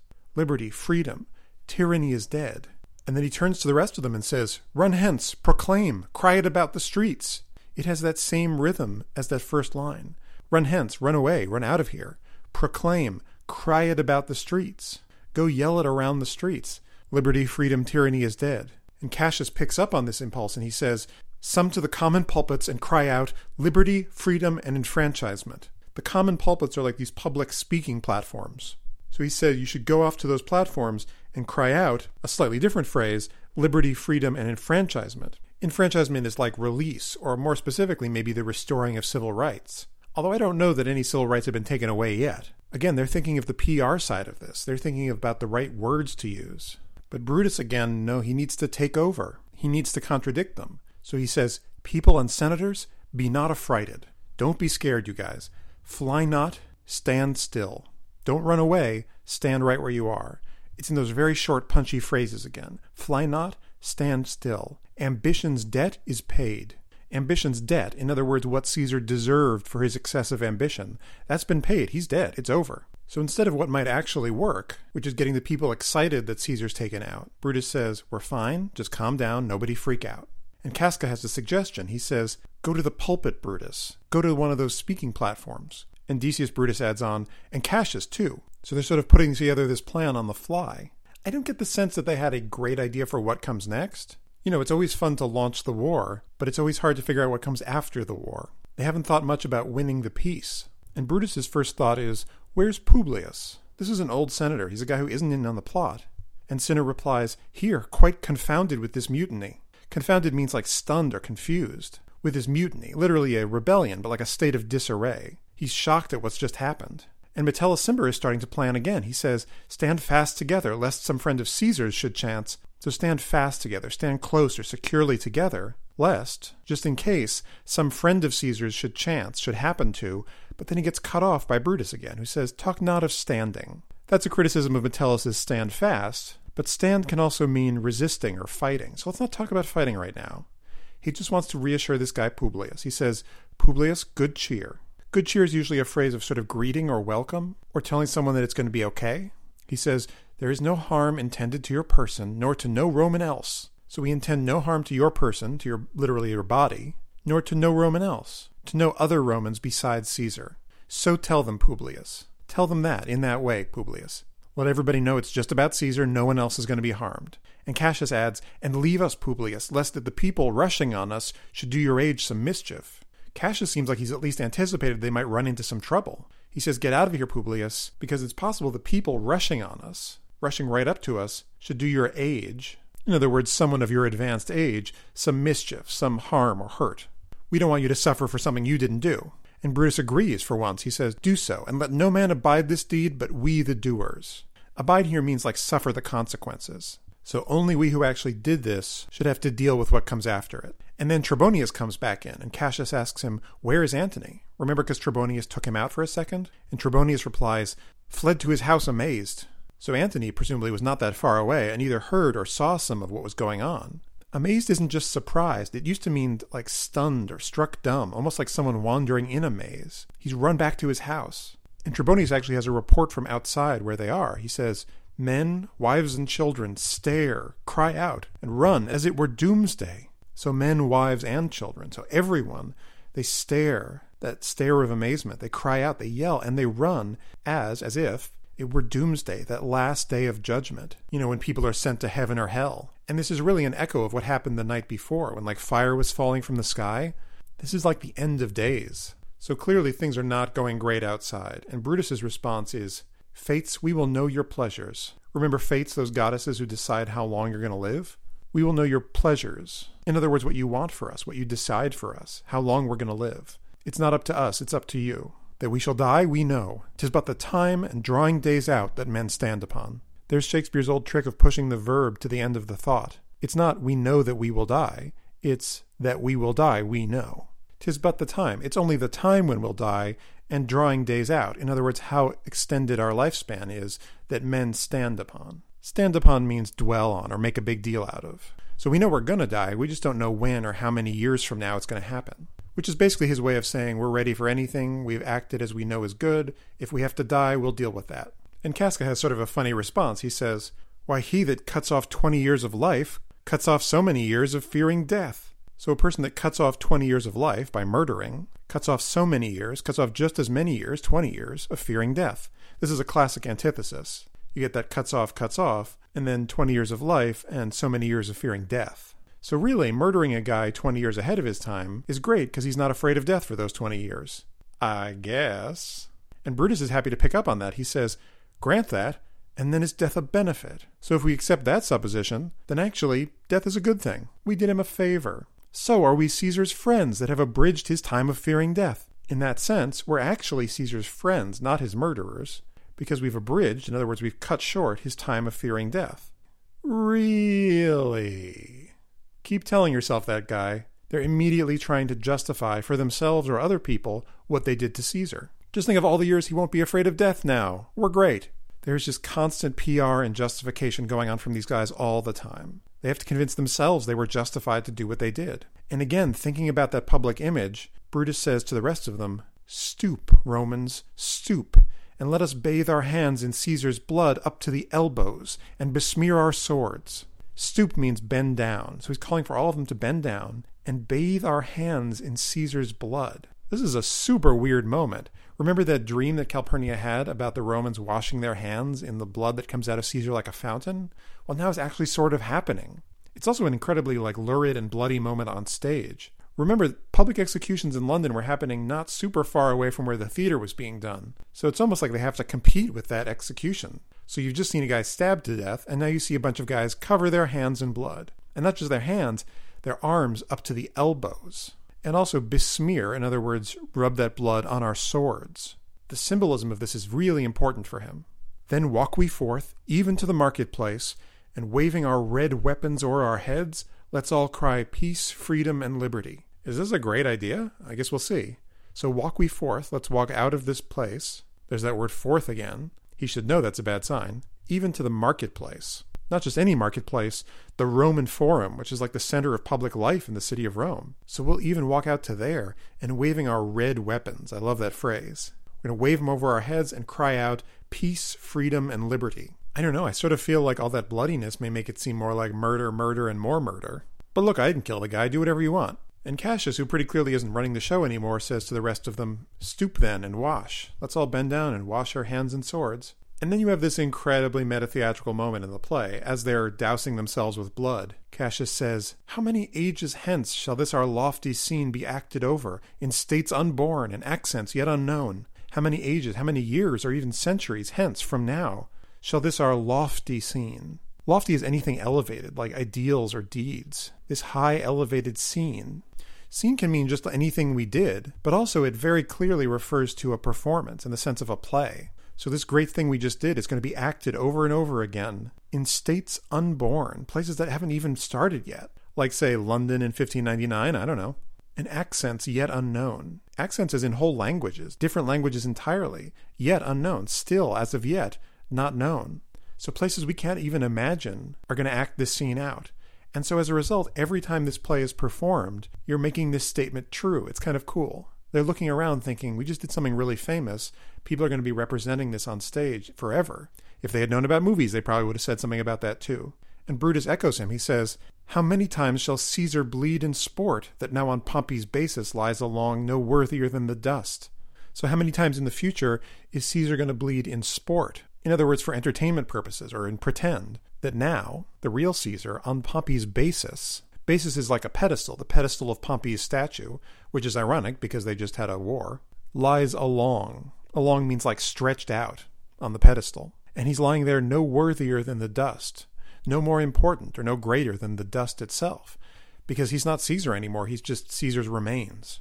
And Cassius chimes in, "So oft as that shall be, so often shall the not of us be called the men that gave their country liberty." So they're really fantasizing about what they're going to be treated as in the centuries to come. So oft, in other words, as often as that shall be, as often as it's acted out, so often, just as often, shall the not of us be called. Not here means like group or company, but it's a much more alive image, like they're all tied together. So whenever you see Caesar murdered on stage, you're going to see the guys who murdered him called the men that gave their country liberty.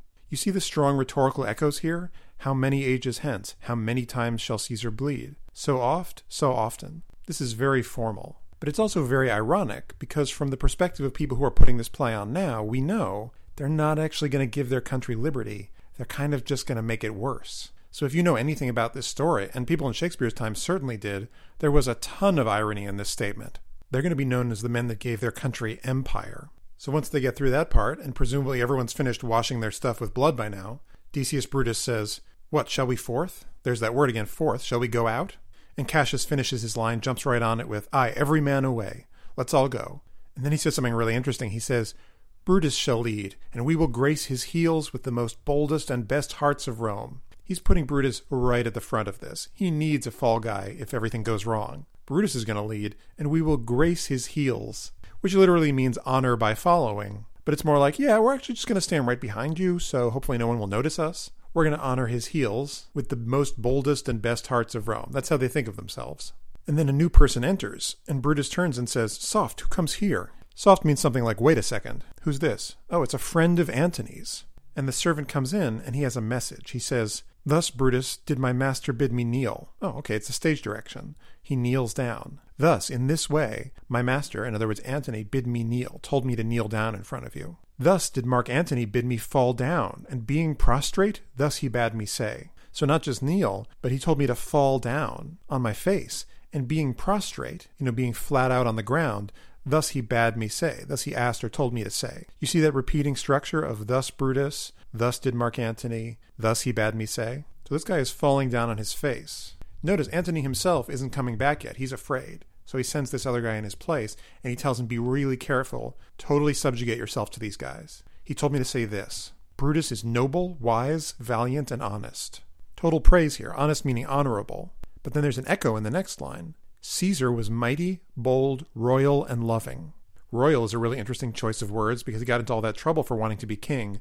It might actually indicate something more like a royal person's generosity. So royal can mean like extremely generous. So he's saying, I love Brutus. Brutus is great. Caesar was also great. Say, I love Brutus and I honor him. So here he's literally reading word for word. Because this is Antony who said, say, tell Brutus that I love him and I honor him. Notice he's using those words honest and honor around Brutus, which he just knows are Brutus's favorite words to hear. Antony has to be really careful right now. And then again, he echoes that line with something about Caesar. He says, say, I feared Caesar, honored him, and loved him. What's the one addition to that line different from the previous one? He feared Caesar, which seems to imply that he doesn't fear Brutus. It's very subtle, but kind of cool. So he loved and honored Brutus. He feared, loved, and honored Caesar. He's being really cagey still here. This is a dangerous time, and Antony knows it. He goes on, if Brutus will vouchsafe that Antony may safely come to him and be resolved how Caesar hath deserved to lie in death, Mark Antony shall not love Caesar dead so well as Brutus living, but will follow the fortunes and affairs of noble Brutus through the hazards of this untrod state with all true faith. That's a very long statement, but you can see why he set it up. He's trying not to take sides here. He's saying, I love Brutus and I love Caesar equally. And so now that that's established, if Brutus will vouchsafe, if he'll allow or permit that Antony may safely come to him, Antony still's worried about his life. He's probably confused why they didn't kill him too. He was the closest guy to Caesar. Antony sure as hell would have killed the guy's friend. He's not a dummy. So if you're going to give him safe passage, and if he can be resolved, in other words, if it can be explained to him or made clear to him how Caesar deserved to lie in death, well then, Mark Antony shall not love Caesar dead, in other words, dead Caesar, so well as he loves Brutus living. So he'll love Brutus even more than he loved Caesar. And there's that antithesis of dead and living. But instead, he's going to follow the fortunes and affairs of noble Brutus. He'll follow the fortunes, in other words, whatever's going to happen to Brutus.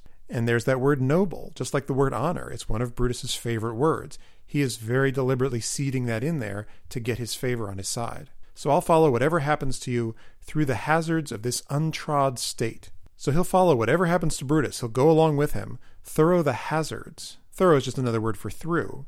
The hazards, the risks. This is actually a gambling term. He'll go through any risks of this untrod state. Untrod literally means never walked on before, but here it means something like never before seen circumstances. This is all new for everybody. So whatever happens in this new world, Antony promises he's going to follow Brutus with all true faith, with all real loyalty. And the servant ends, "So says my master Antony." And Brutus loves this. He's like, "Oh, my plan's working great. No problem with Antony at all." And he responds to the servant, "Thy master is a wise and valiant Roman. Got this." But notice, Antony's already winning, because wise and valiant are exactly the terms he just used to describe Brutus. To Brutus. His language is sinking in. That flattery's working all over the place. Mission already accomplished. I never thought him worse. In other words, I never thought him less than wise and valiant. And notice this is a short line. It's missing some syllables. As though Brutus is especially satisfied with himself, or he's just thinking about what to do next. It's like, I always liked that guy Antony. And so he gives instruction to the servant. He says, "Tell him, so please him come unto this place, he shall be satisfied, and by my honor depart untouched." So tell him, so please him, if it will please him, to come into this place, to come here. He shall be satisfied. He will have things explained to him, and by my honor, in other words, I swear by my honor, which is one of the most important things to Brutus, he's going to depart untouched, in other words, unharmed. And the servant takes that message and says, "I'll fetch him presently. I'll go get him at once, immediately." And off he goes to get Antony. And Brutus, still feeling his oats, is like, "I know that we shall have him well to friend." To friend means like as our friend. See, this is all working out. He's on our side now. And Cassius, who of course has taken a backseat to Brutus, but is tactically in some ways much smarter, says, "I wish we may, but yet have I a mind that fears him much, and my misgiving still falls shrewdly to the purpose." So Brutus says, "I know that we shall," and Cassius echoes it. He says, "I wish we may, like I hope he becomes our friend, but yet, still, I have a mind that fears him much." Remember, Cassius wanted to kill him at the same time as Caesar. He was worried about this guy, and my misgiving still means always. So like my worries, they always fall shrewdly to the purpose. Falls means like turns out or ends up. Shrewdly is like seriously or very much. And to the purpose means like close to the truth or accurate to the matter at hand. So he's saying like my misgivings, I'm almost always right about this stuff. I really trust my gut on this one. So I hope you're right. I hope he's going to be our best friend in the world. I hope it all works out great. But I'm kind of worried about this guy. You should be too. Cassius is sending off alarms here. And Brutus is like, "No, we're fine. We got this." The overconfidence is strong with this guy. And I guess Antony's house is maybe closer than we thought, because all of a sudden Brutus turns and he sees him. He says, "But here comes Antony." Welcome, Mark Antony. He's playing the good guy already, which would be fine normally, except for the fact that all of their arms and swords are covered in Caesar's blood, and Caesar himself is lying in a heap in the middle of the Senate house. And so Antony doesn't reply to Brutus's welcome, which to be honest is kind of weird given all the murder. Instead, he talks directly to Caesar's body. He says, "O mighty Caesar, dost thou lie so low?" There's that contrast of mighty and low. He used to be as high and exalted as anyone in Rome, and now look how low he lies. Literally, in the sense that he's spread out dead on the ground, but also figuratively. And he keeps going. "Are all thy conquests, glories, triumphs, spoils, shrunk to this little measure?" He gets sort of philosophical for a moment. Are all thy conquests, all of your great conquests, your glories, your triumphs, not just in our modern sense of triumph, but those triumphal processions like the one he had on the way into the play, when a Roman conqueror would come home from victory, these great parades, all of his spoils. And spoils can mean two things. One is closer to our modern sense of the kind of treasure you bring back after winning, and the other is like spoiling your enemies, the sort of destruction you rain down on them. But either way, it's evidence of all the great works he did for Rome. Is all of that wonderful work shrunk to this little measure? Measure is like a small space. So all of his worldly glories are shrunk down to this dead corpse. That's all that's left after we die. None of our achievements. And whereas Mark Antony said welcome, Antony says, "Fare thee well. Goodbye," to Caesar. And with that goodbye, he finally turns to the conspirators. He says, "I know not, gentlemen, what you intend, Who else must be let blood? Who else is rank? So I don't know what you guys intend to do. Who else must be let blood? Let blood means like bled out. It's usually a medical term. Remember they would bleed people to make them healthier? Going back to that thing that Brutus had about how they'll be purgers, not murderers. So he doesn't know who else is going to be bled to death. Who else is rank? Rank literally means diseased. Again, it's someone in need of bleeding to restore their health. So who else you consider diseased enough to want to bleed them dry? If I myself? There is no hour so fit as Caesar's death's hour, nor no instrument of half that worth as those your swords made rich with the most noble blood of all this world. So if I myself am one of the people that you're going to bleed, there's no hour so fit, there's no time as appropriate as Caesar's death's hour, the time when Caesar died, literally the hour when he died. I want to die at the same time he did if you're going to kill me. Nor no instrument of half that worth. Instrument as in tool? There's no tool that's worth half as much as those, your swords, which were made rich, as in enriched. And this is kind of an inversion of what they did. Their swords were actually made rich with the most noble blood of all this world, with Caesar's blood, as though his blood has added something to their swords with its richness. Notice his language, by the way, more enjambment. No hour so fit as Caesar's death's hour, nor no instrument of half that worth. Your swords made rich with the most noble blood. Everything he says is spilling over into the next verse line. I think this emotion of his is really very genuine. There's a lot of stuff that Antony fakes, but I think his love for Caesar is not one of them. So his language goes spilling over here. So it's almost like he's asking for them to kill him. He says, I do beseech you, if you bear me hard, now, while your purpled hands do reek and smoke, fulfill your pleasure. So I beseech you, I beg you, if you bear me hard, in other words, if you resent me, if you have a grudge against me, now, whilst your purpled hands, remember before they were red weapons? Well, now they're purpled hands. A transformation has happened. Number one, when blood comes right out of the body, it's red. But when it sits for a little while, it turns purple or even brown. But number two, there's a kind of royal signifier in the color purple, as though Caesar really became a king. And now the blood, which is one of the things that's left of him, has turned a regal purple. So now while your hands, which are covered in his purple blood, do reek and smoke. Reek not in our sense of smell bad. Reek here means more like steam. So their hands are still steaming and smoking with the heat of Caesar's blood. It hasn't been that long. They may not literally be, but it's a cool image. And the language is incredibly alive. You hear those hard K sounds of reek and smoke. So if you don't like me, now, while your hands are still smoking with his blood, fulfill your pleasure. Your pleasure as in whatever you want to do. Just do whatever you want to do. Kill me. Live 1,000 years? I shall not find myself so apt to die. So in this single word live, you've encapsulated sort of a whole idea, which is even if I live for 1,000 years, 1,000 years more after this moment, I shall not find myself so apt to die.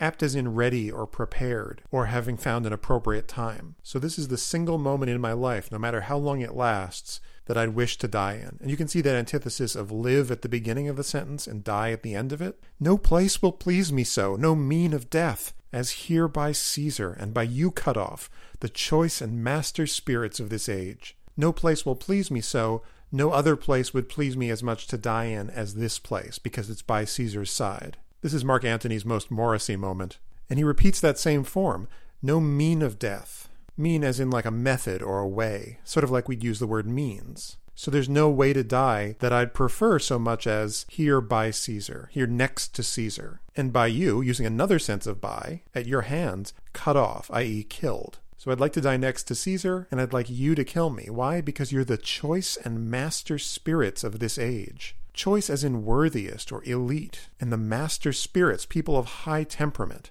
the best spirits of the age, of this time. There's a little bit of irony here, too. He says, I'd want to be killed by all the best guys in Rome, which also seems to undercut them, saying, oh, these are the best guys in Rome? He's literally saying, if you intend to kill me here and now. And Brutus responds right back to that. He says, oh, Antony, beg not your death of us. Don't ask to die from us, or by us. Though now we must appear bloody and cruel, as by our hands, and this our present act you see we do, yet see you but our hands, and this the bleeding business they have done. So I'm sure we look bloody and cruel. Yeah, because you're covered in his blood. That probably has something to do with it. As by our hands, their bloody hands, and this our present act. Present in the sense of having just happened. So by their hands and by the act they just did, you see that they appear bloody and cruel. But, he says, see you but our hands. In other words, you only see our hands. And this the bleeding business they have done. You hear that alliteration of bleeding business. So it's an echo of hands and present act in hands and bleeding business. So he's saying we must appear cruel to you given what we did, but all you see is what we did, the outside part of it. You only see our bloody hands. Our hearts you see not. You don't see what's inside. You don't see the reasons we did it. We must look like monsters, but our hearts were totally in the right place. So it's that contrast of hands, the external action, and hearts, the internal feeling or thought. So he's saying you don't see our hearts.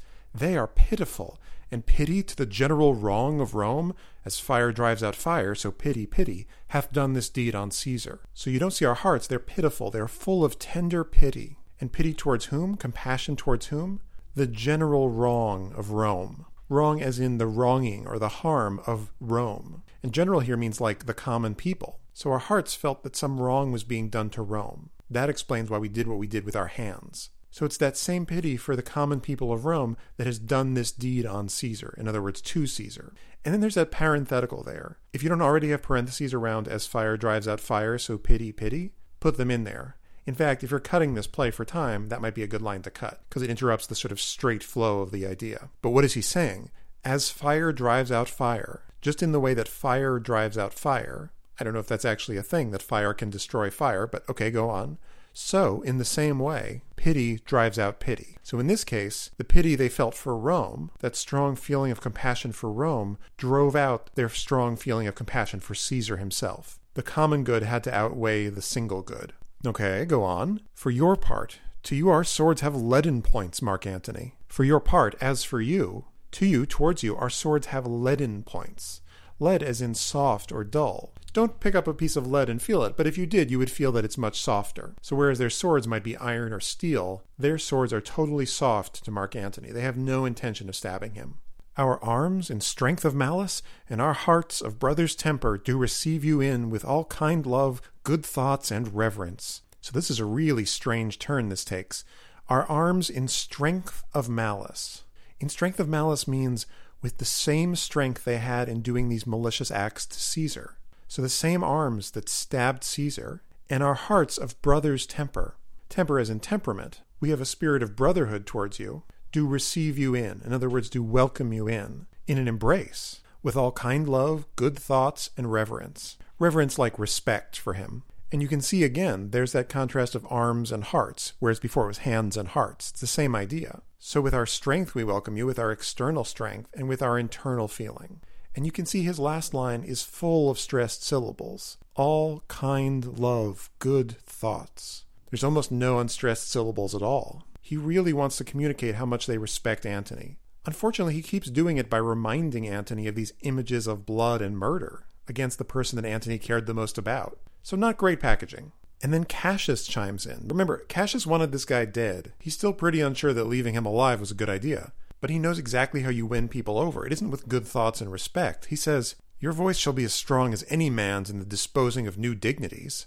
Yes, give him stuff.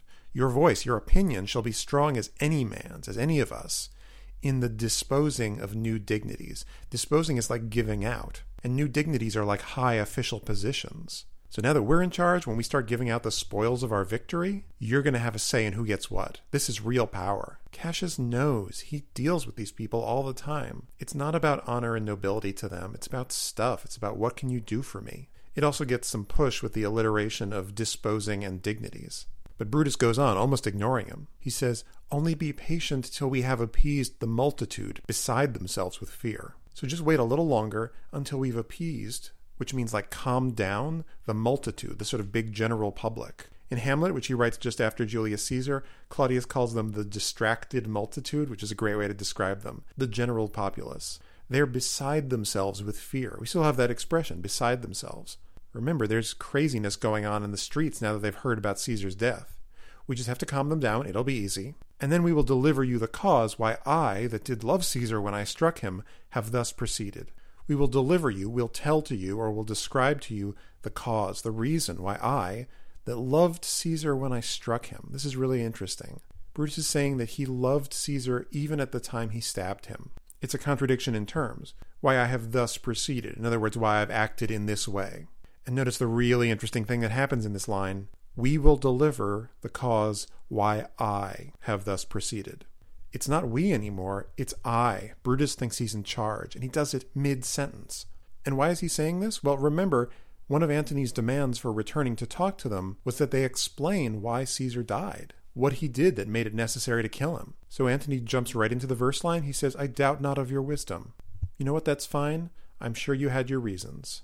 Now, I'm sure Antony actually does doubt their wisdom. This seems like a bad move on every level. He's saying, fine, don't worry, we'll handle this. And then he does something amazing. He turns to all the conspirators and says, let each man render me his bloody hand. Render as in give, or shake in this case. He wants to shake all their hands while they're still bloody. He says, first, Marcus Brutus, will I shake with you. Next, Caius Cassius, do I take your hand. Now, Decius Brutus, yours. Now yours, Metellus. Yours, Cinna. And my valiant Casca, yours. Though last, not least in love, yours, good Trebonius. This is in some ways very similar to that middle of the night scene when all the conspirators came to Brutus's house and he shook their hands one by one as a sort of way to seal the agreement. Now Antony's doing the same thing, and ostensibly it's out of friendship, but to me it always seems like he's kind of marking them out one by one. I'm going to get you, and I'm going to get you, and I'm going to get you, and I'm going to get you, and I'm going to get you, and I'm going to get you, and I'm definitely going to get you. My favorite part about this is that he says Trebonius, though last, is not least in love. Like he loves him just as much as the rest of them. He's also the last one that he shakes, that he marks. And notice, Trebonius didn't even stab Caesar. He was just part of the plot. Remember, he took Antony out to distract him. But too bad, no one gets off. And he finishes shaking all their hands. Presumably his hand is now covered in Caesar's blood. And then he turns to them and says, Gentlemen all, alas, what shall I say?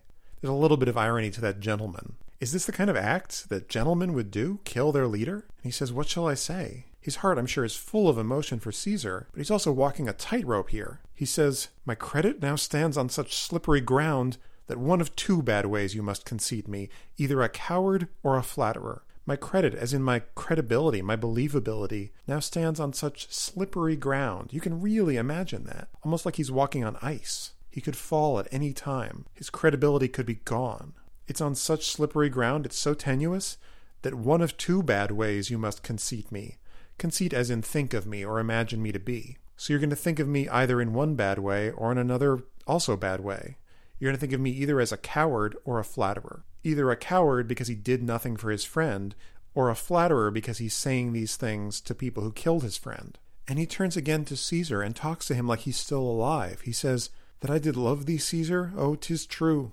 He's not going to pretend he didn't love Caesar. If then thy spirit look upon us now, shall it not grieve thee dearer than thy death to see thy Antony making his peace, shaking the bloody fingers of thy foes, most noble, in the presence of thy corse? So if your spirit, literally like your soul or even your ghost, which is important for this play, if it's looking at us right now, wouldn't it grieve thee? Wouldn't it make you mourn dearer than thy death? Almost worse than the death itself, though there's that alliteration of dearer and death. To see thy Antony making his peace. This is the coward part. He's making peace with the people that killed Caesar? If Caesar's watching, he's going to hate that. Making his peace by shaking the bloody fingers of thy foes. There's more alliteration, fingers and foes. In the presence of thy corse. Corse just meaning corpse. So in front of your corpse, I'm shaking the hands of the people who made you a corpse. And there's that little interpolation there, most noble. After the foes. And this is sort of cool because it could mean a lot of different things at the same time.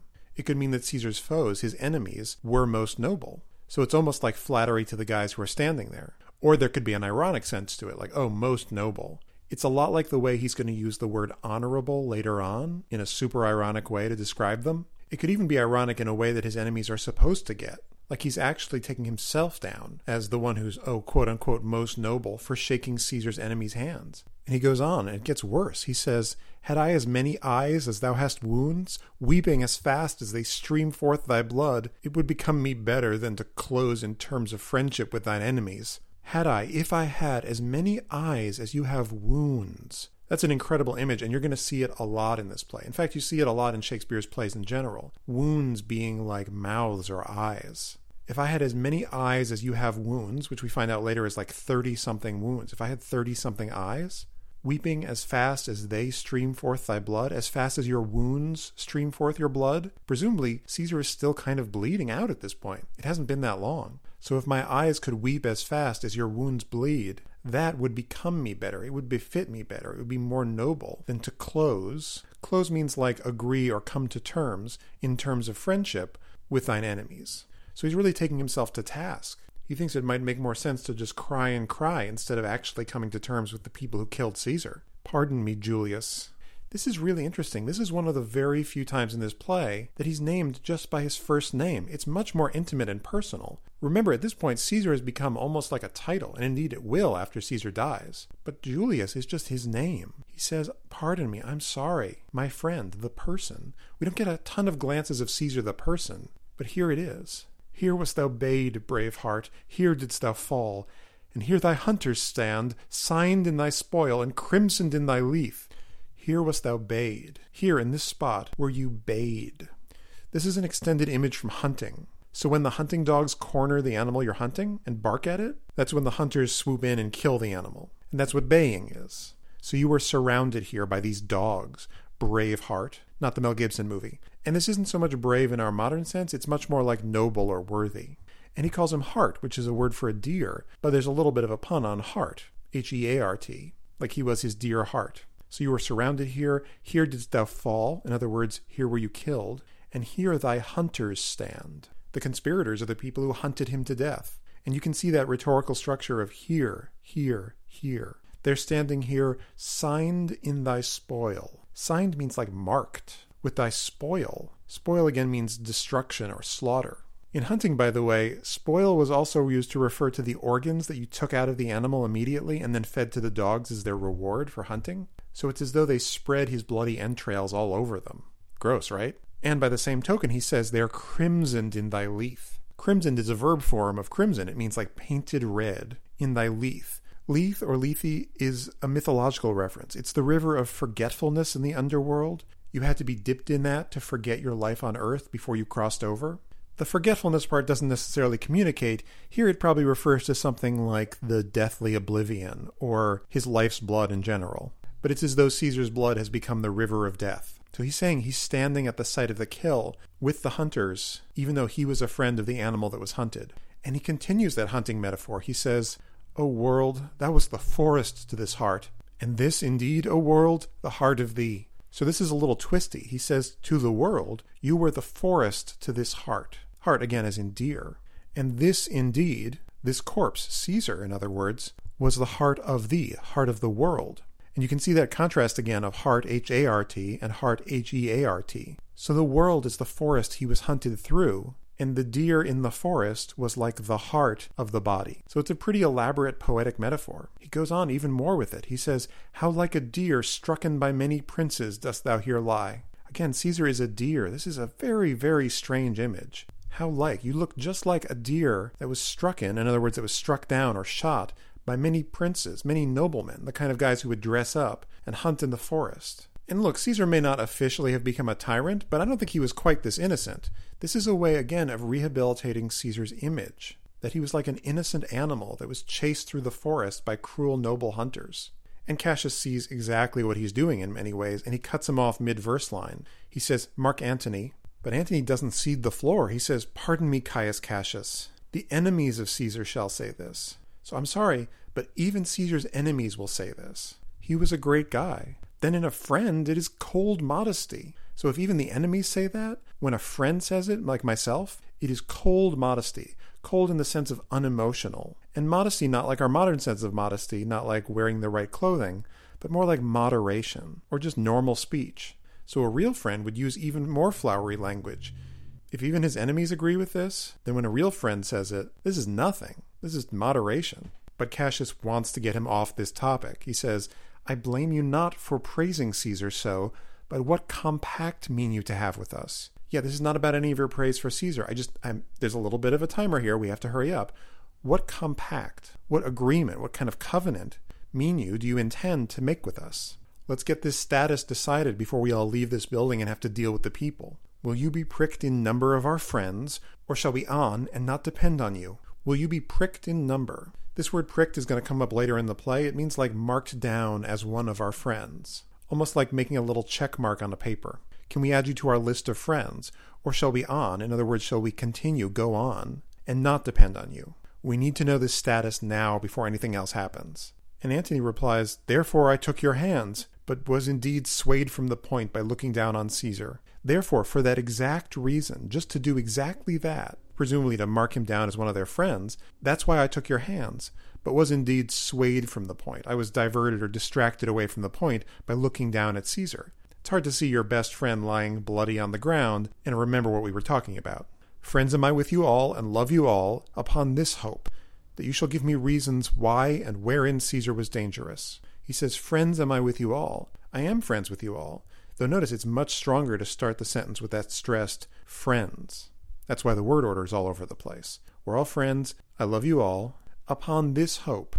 So I'll be friends with you if you fulfill this one part, that you shall give me reasons why and wherein meaning in what way, Caesar was dangerous. Again, he's still going to insist on that part. I need to know what he did that deserved death. And to Brutus, this is obvious. He says, or else were this a savage spectacle. Or else means otherwise. So if we don't tell you why Caesar was dangerous, this would be a savage spectacle. You can hear those strong S sounds of savage spectacle. It really paints how awful the thing they just did was. Just from a technical standpoint, they messed this guy up pretty bad. He is stabbed bad. So if we didn't explain it, this would all just be savage. I would like to point out, however, it is a savage spectacle. Having reasons don't make it much better. In fact, he says, our reasons are so full of good regard that were you, Antony, the son of Caesar, you should be satisfied. So our reasons are so full of good regard, good consideration, like we thought this over so much, that were you, if you were, Antony, the son of Caesar, not just his good friend, but if you were his son, you should be satisfied. Our reasons are amazing. We have all the best reasons. And Antony immediately finishes his line. He says, that's all I seek. I just want to know the reasons. And am, moreover, suitor that I may produce his body to the marketplace, and in the pulpit, as becomes a friend, speak in the order of his funeral. So he says, that's all I seek. That was all I was looking for, just that explanation. But it turns out that wasn't all he seeks. He just wants this one more tiny little nothing thing. Just nothing at all. I'm suitor. In other words, I'm someone who's making a request that I may produce his body, in other words, bring forth or present his body to the marketplace. Bring it out in the Roman Forum, the center of town, the most important place in town. And in the pulpit, in that public speaking podium, as becomes a friend, as is appropriate to a good friend, speak in the order of his funeral, speak in the ceremony of his funeral. Just want to give him a eulogy, that's all. He's just trying to sneak it past the goalie here. And Brutus says, sure, you shall, Mark Antony. And Cassius immediately jumps in and finishes his verse line. He says, Brutus, a word with you? Cassius, again, is not stupid. He knows exactly what's going on here. So he takes Brutus aside and he says, you know not what you do. You don't know what you're doing here. Do not consent that Antony speak in his funeral. Don't let him do this. This is so important. Know you how much the people may be moved by that which he will utter? You see that strong, forceful no at the beginning of the line. Don't you know how much the people may be moved by that which he will utter, that which he will speak? Yeah, that's a really good point. Letting Antony speak in Caesar's funeral is a terrible idea. We should probably make this a pretty low-key funeral, in fact. Just get this guy out of here. Again, Cassius has some very legitimate fears. He has a lot of really good ideas. He's a tactician. And Brutus just believes that everyone's heart is in the right place, that he can control this, that if it's just explained to people, then they'll totally be won over. Because he barely even lets Cassius finish. He jumps into his verse line. He says, by your pardon, I will myself into the pulpit first and show the reason of our Caesar's death. So by your pardon, if you'll allow me, if I could, I'll go myself into the pulpit first. He's going to get into that public speaking podium first before Antony ever gets up there and show the reason of our Caesar's death. I'll just explain why we killed him. It'll work great. What Antony shall speak, I will protest he speaks by leave and by permission, and that we are contented Caesar shall have all true rights and lawful ceremonies. So what Antony shall speak, whatever he says, I will protest, not in our modern sense, it means like I'll announce or I'll declare that he speaks by leave, like by our authorization and by permission. He's only speaking because we allowed him to. And that we are contented that Caesar shall have all true rights, all like proper legitimate burial rights and lawful ceremonies. We're not just going to dump him in the ground, we'll let him have all the rights of burial. So I've taken care of it all, we don't have to worry, got it under control. And he concludes, it shall advantage more than do us wrong. Advantage here as a verb. It's going to benefit us more than it does us wrong. So actually having Antony speak is a good thing. It'll show what great guys we are and how noble our intentions were. There's no convincing this guy. And Cassius says to Brutus, I know not what may fall.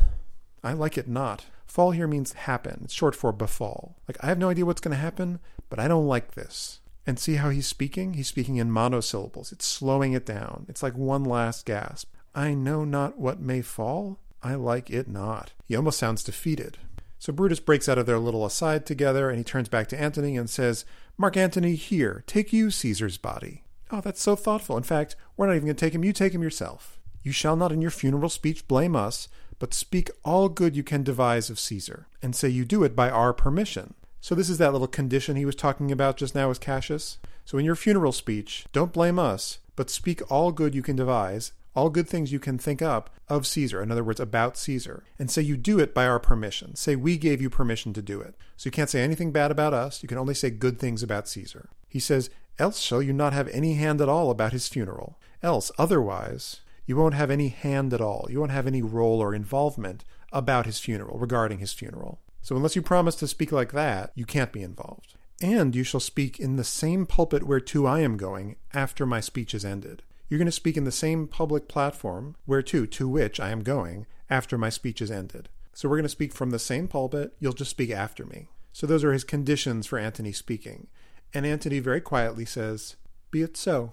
I do desire no more. Be it so just means it'll be exactly the way you described. It'll be just like that. Perfect. I do desire no more. That's all I ask. More than happy. Cheerio. Thanks, sucker. He's gotten everything he wants from Brutus. So that agreement is made, and Brutus maybe shakes his hand again and says, prepare the body then, and follow us.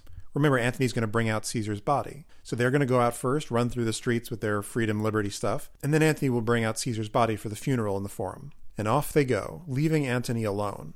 And after this big, giant, chaotic crowd scene that was the assassination, the textures thinned way down. Here we have just one character on stage, Antony. Well, two characters if you count the dead guy. This is always one of the difficult parts where you're killed early in a scene and then just have to kind of lie on stage. This happens to Polonius too. You get stabbed, you die, and then you just have to lie there as still as possible while 25 minutes of action is going on around you. So this is in some ways a monologue or a soliloquy, but it has a really clear target. It's not just the audience here, it's really Caesar's dead body. He's talking to Caesar. So he's left alone with the body and he says, oh, pardon me, thou bleeding piece of earth, that I am meek and gentle with these butchers. He apologizes to Caesar's body. He calls him a bleeding piece of earth. Earth as in like dead material, in that same sense of dust to dust. And why does he want Caesar's pardon?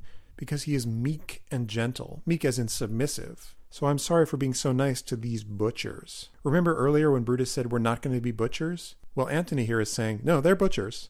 Thou art the ruins of the noblest man that ever lived in the tide of times.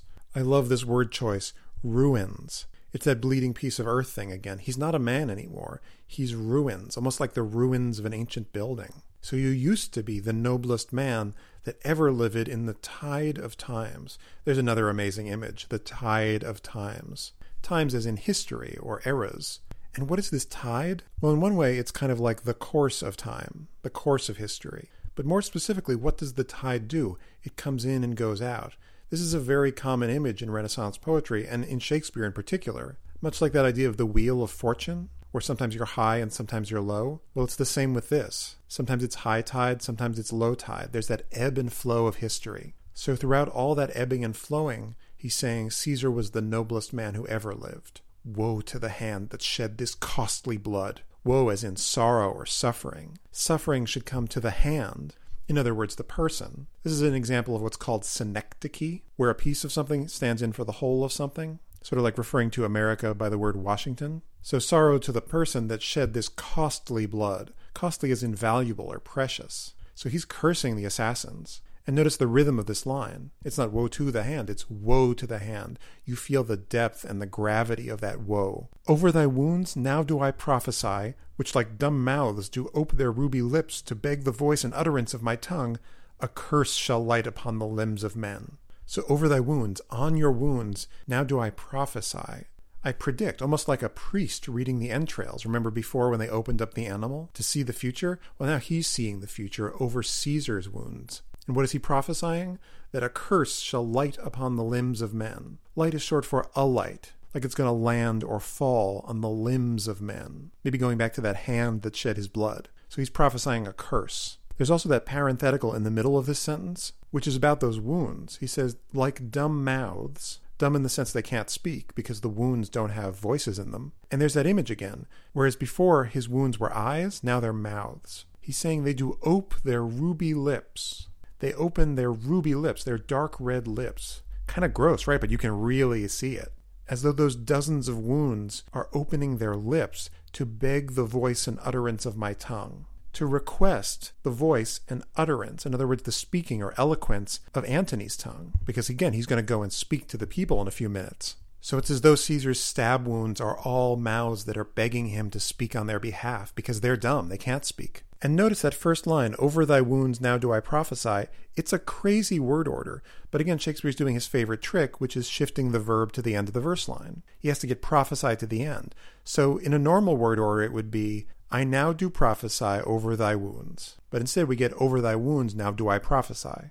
So what is this curse that he's prophesying? Domestic fury and fierce civil strife shall cumber all the parts of Italy. So domestic fury. Domestic can mean local, or it can even mean within the home itself. And fierce civil strife. Civil in the sense of within the nation, like a civil war. And Shakespeare is really juicing this language with sound. You get a lot of alliteration. You get fury, fierce, strife, and also fierce civil strife. So it's very crackling alive language for what's going to happen, this fury and strife, fighting. What will they do? They'll cumber all the parts of Italy. We have this word encumber. It's sort of like that. Cumber means to burden or trouble. So all the parts of Italy are going to be troubled by this fighting. Blood and destruction shall be so in use, and dreadful objects so familiar, that mothers shall but smile when they behold their infants quartered with the hands of war, all pity choked with custom of fell deeds. So blood and destruction shall be so in use, in other words, so customary, so something that we're used to, and dreadful objects, not just objects in our modern sense, but objects more like sights, things we see, will be so familiar, and notice that parallel construction of so in use and so familiar, that mothers shall but smile. Mothers are just going to smile when they behold their infants quartered. Ooh, that's an amazing, creepy image. Babies cut in pieces. It doesn't necessarily just mean cut in 4 pieces, but hacked up. This is sort of like that medieval torture of drawing and quartering. So mothers are just going to smile when they see their infants hacked to pieces. Why? Because all pity has been choked. All pity, all compassion was choked, in other words, cut off or removed with custom of fell deeds. Custom as in becoming accustomed to. And fell here means like savage or cruel. So they're so used to these terrible deeds being done in war that all they can do is smile when another baby gets killed. Doesn't sound like it's going to go well. This is almost like an Old Testament prophecy. And what's the last part of his prophecy? This is the important one. And Caesar's spirit, ranging for revenge, with Ate by his side come hot from hell, shall in these confines with a monarch's voice cry havoc and let slip the dogs of war, that this foul deed shall smell above the earth with carrion men groaning for burial. Intense, right? But also incredibly important, because this is really the first time we hear about Caesar's spirit. And spirit here is literally just ghost. He says Caesar's ghost is going to be hanging around. It's going to be ranging for revenge. Ranging as in like roaming or wandering around the countryside, looking for revenge. And you see that strong alliteration again, ranging for revenge. So not only do you get those R sounds at the beginning, but you also get those G sounds in the middle. G as J, ranging for revenge. With Ate by his side, Ate is the Greek goddess of ruin, and her job is to come destroy people who think too highly of themselves. She's like the goddess of hubris.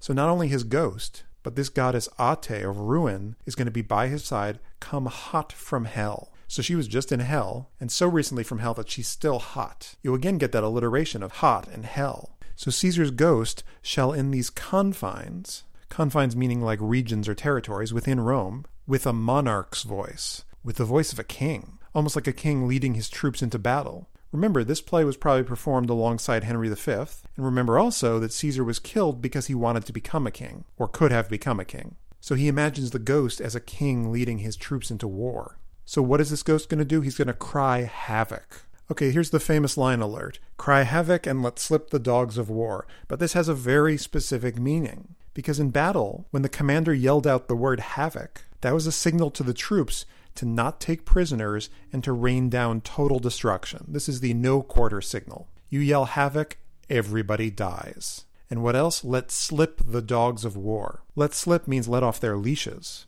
Slips were a kind of dog collar you'd put on hunting or racing dogs that allowed you to release them very easily. So if you wanted your dogs to attack, you would let them slip.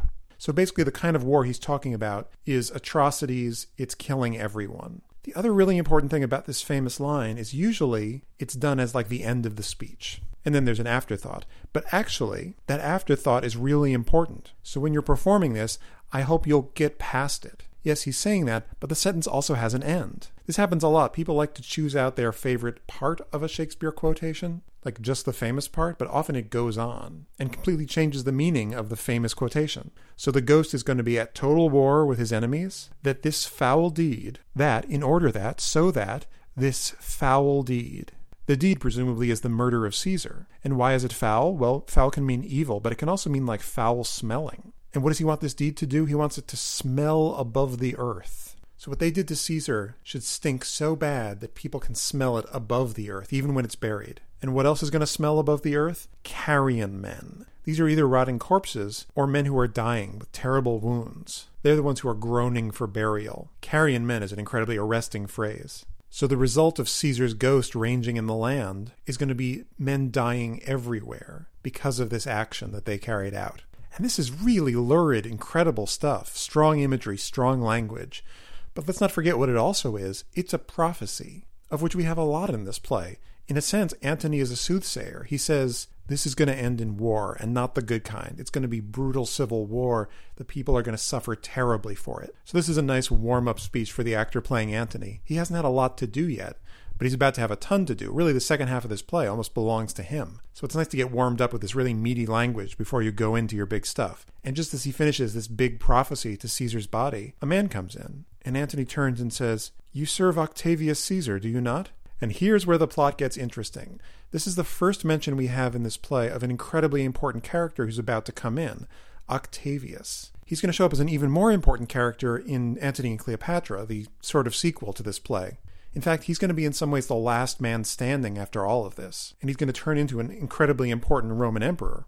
But notice he's not just Octavius here, he's Octavius Caesar. Because after Caesar's death, he takes on his name to become the heir not just to Caesar himself, because as a relative of Caesar he is his literal heir, but he's becoming the heir to the idea of Caesar. And in fact, future Roman emperors are all going to take on the name Caesar. So in that sense, Caesar lives on through his name. Sort of like the Dread Pirate Roberts. It's more of a name than a person. So we have this incredibly consequential character appearing on the scene. So Antony asks if he serves Octavius, and the servant replies, "I do, Mark Antony." And Antony says, "Caesar did right for him to come to Rome." Oh, so apparently before he died, Caesar summoned him.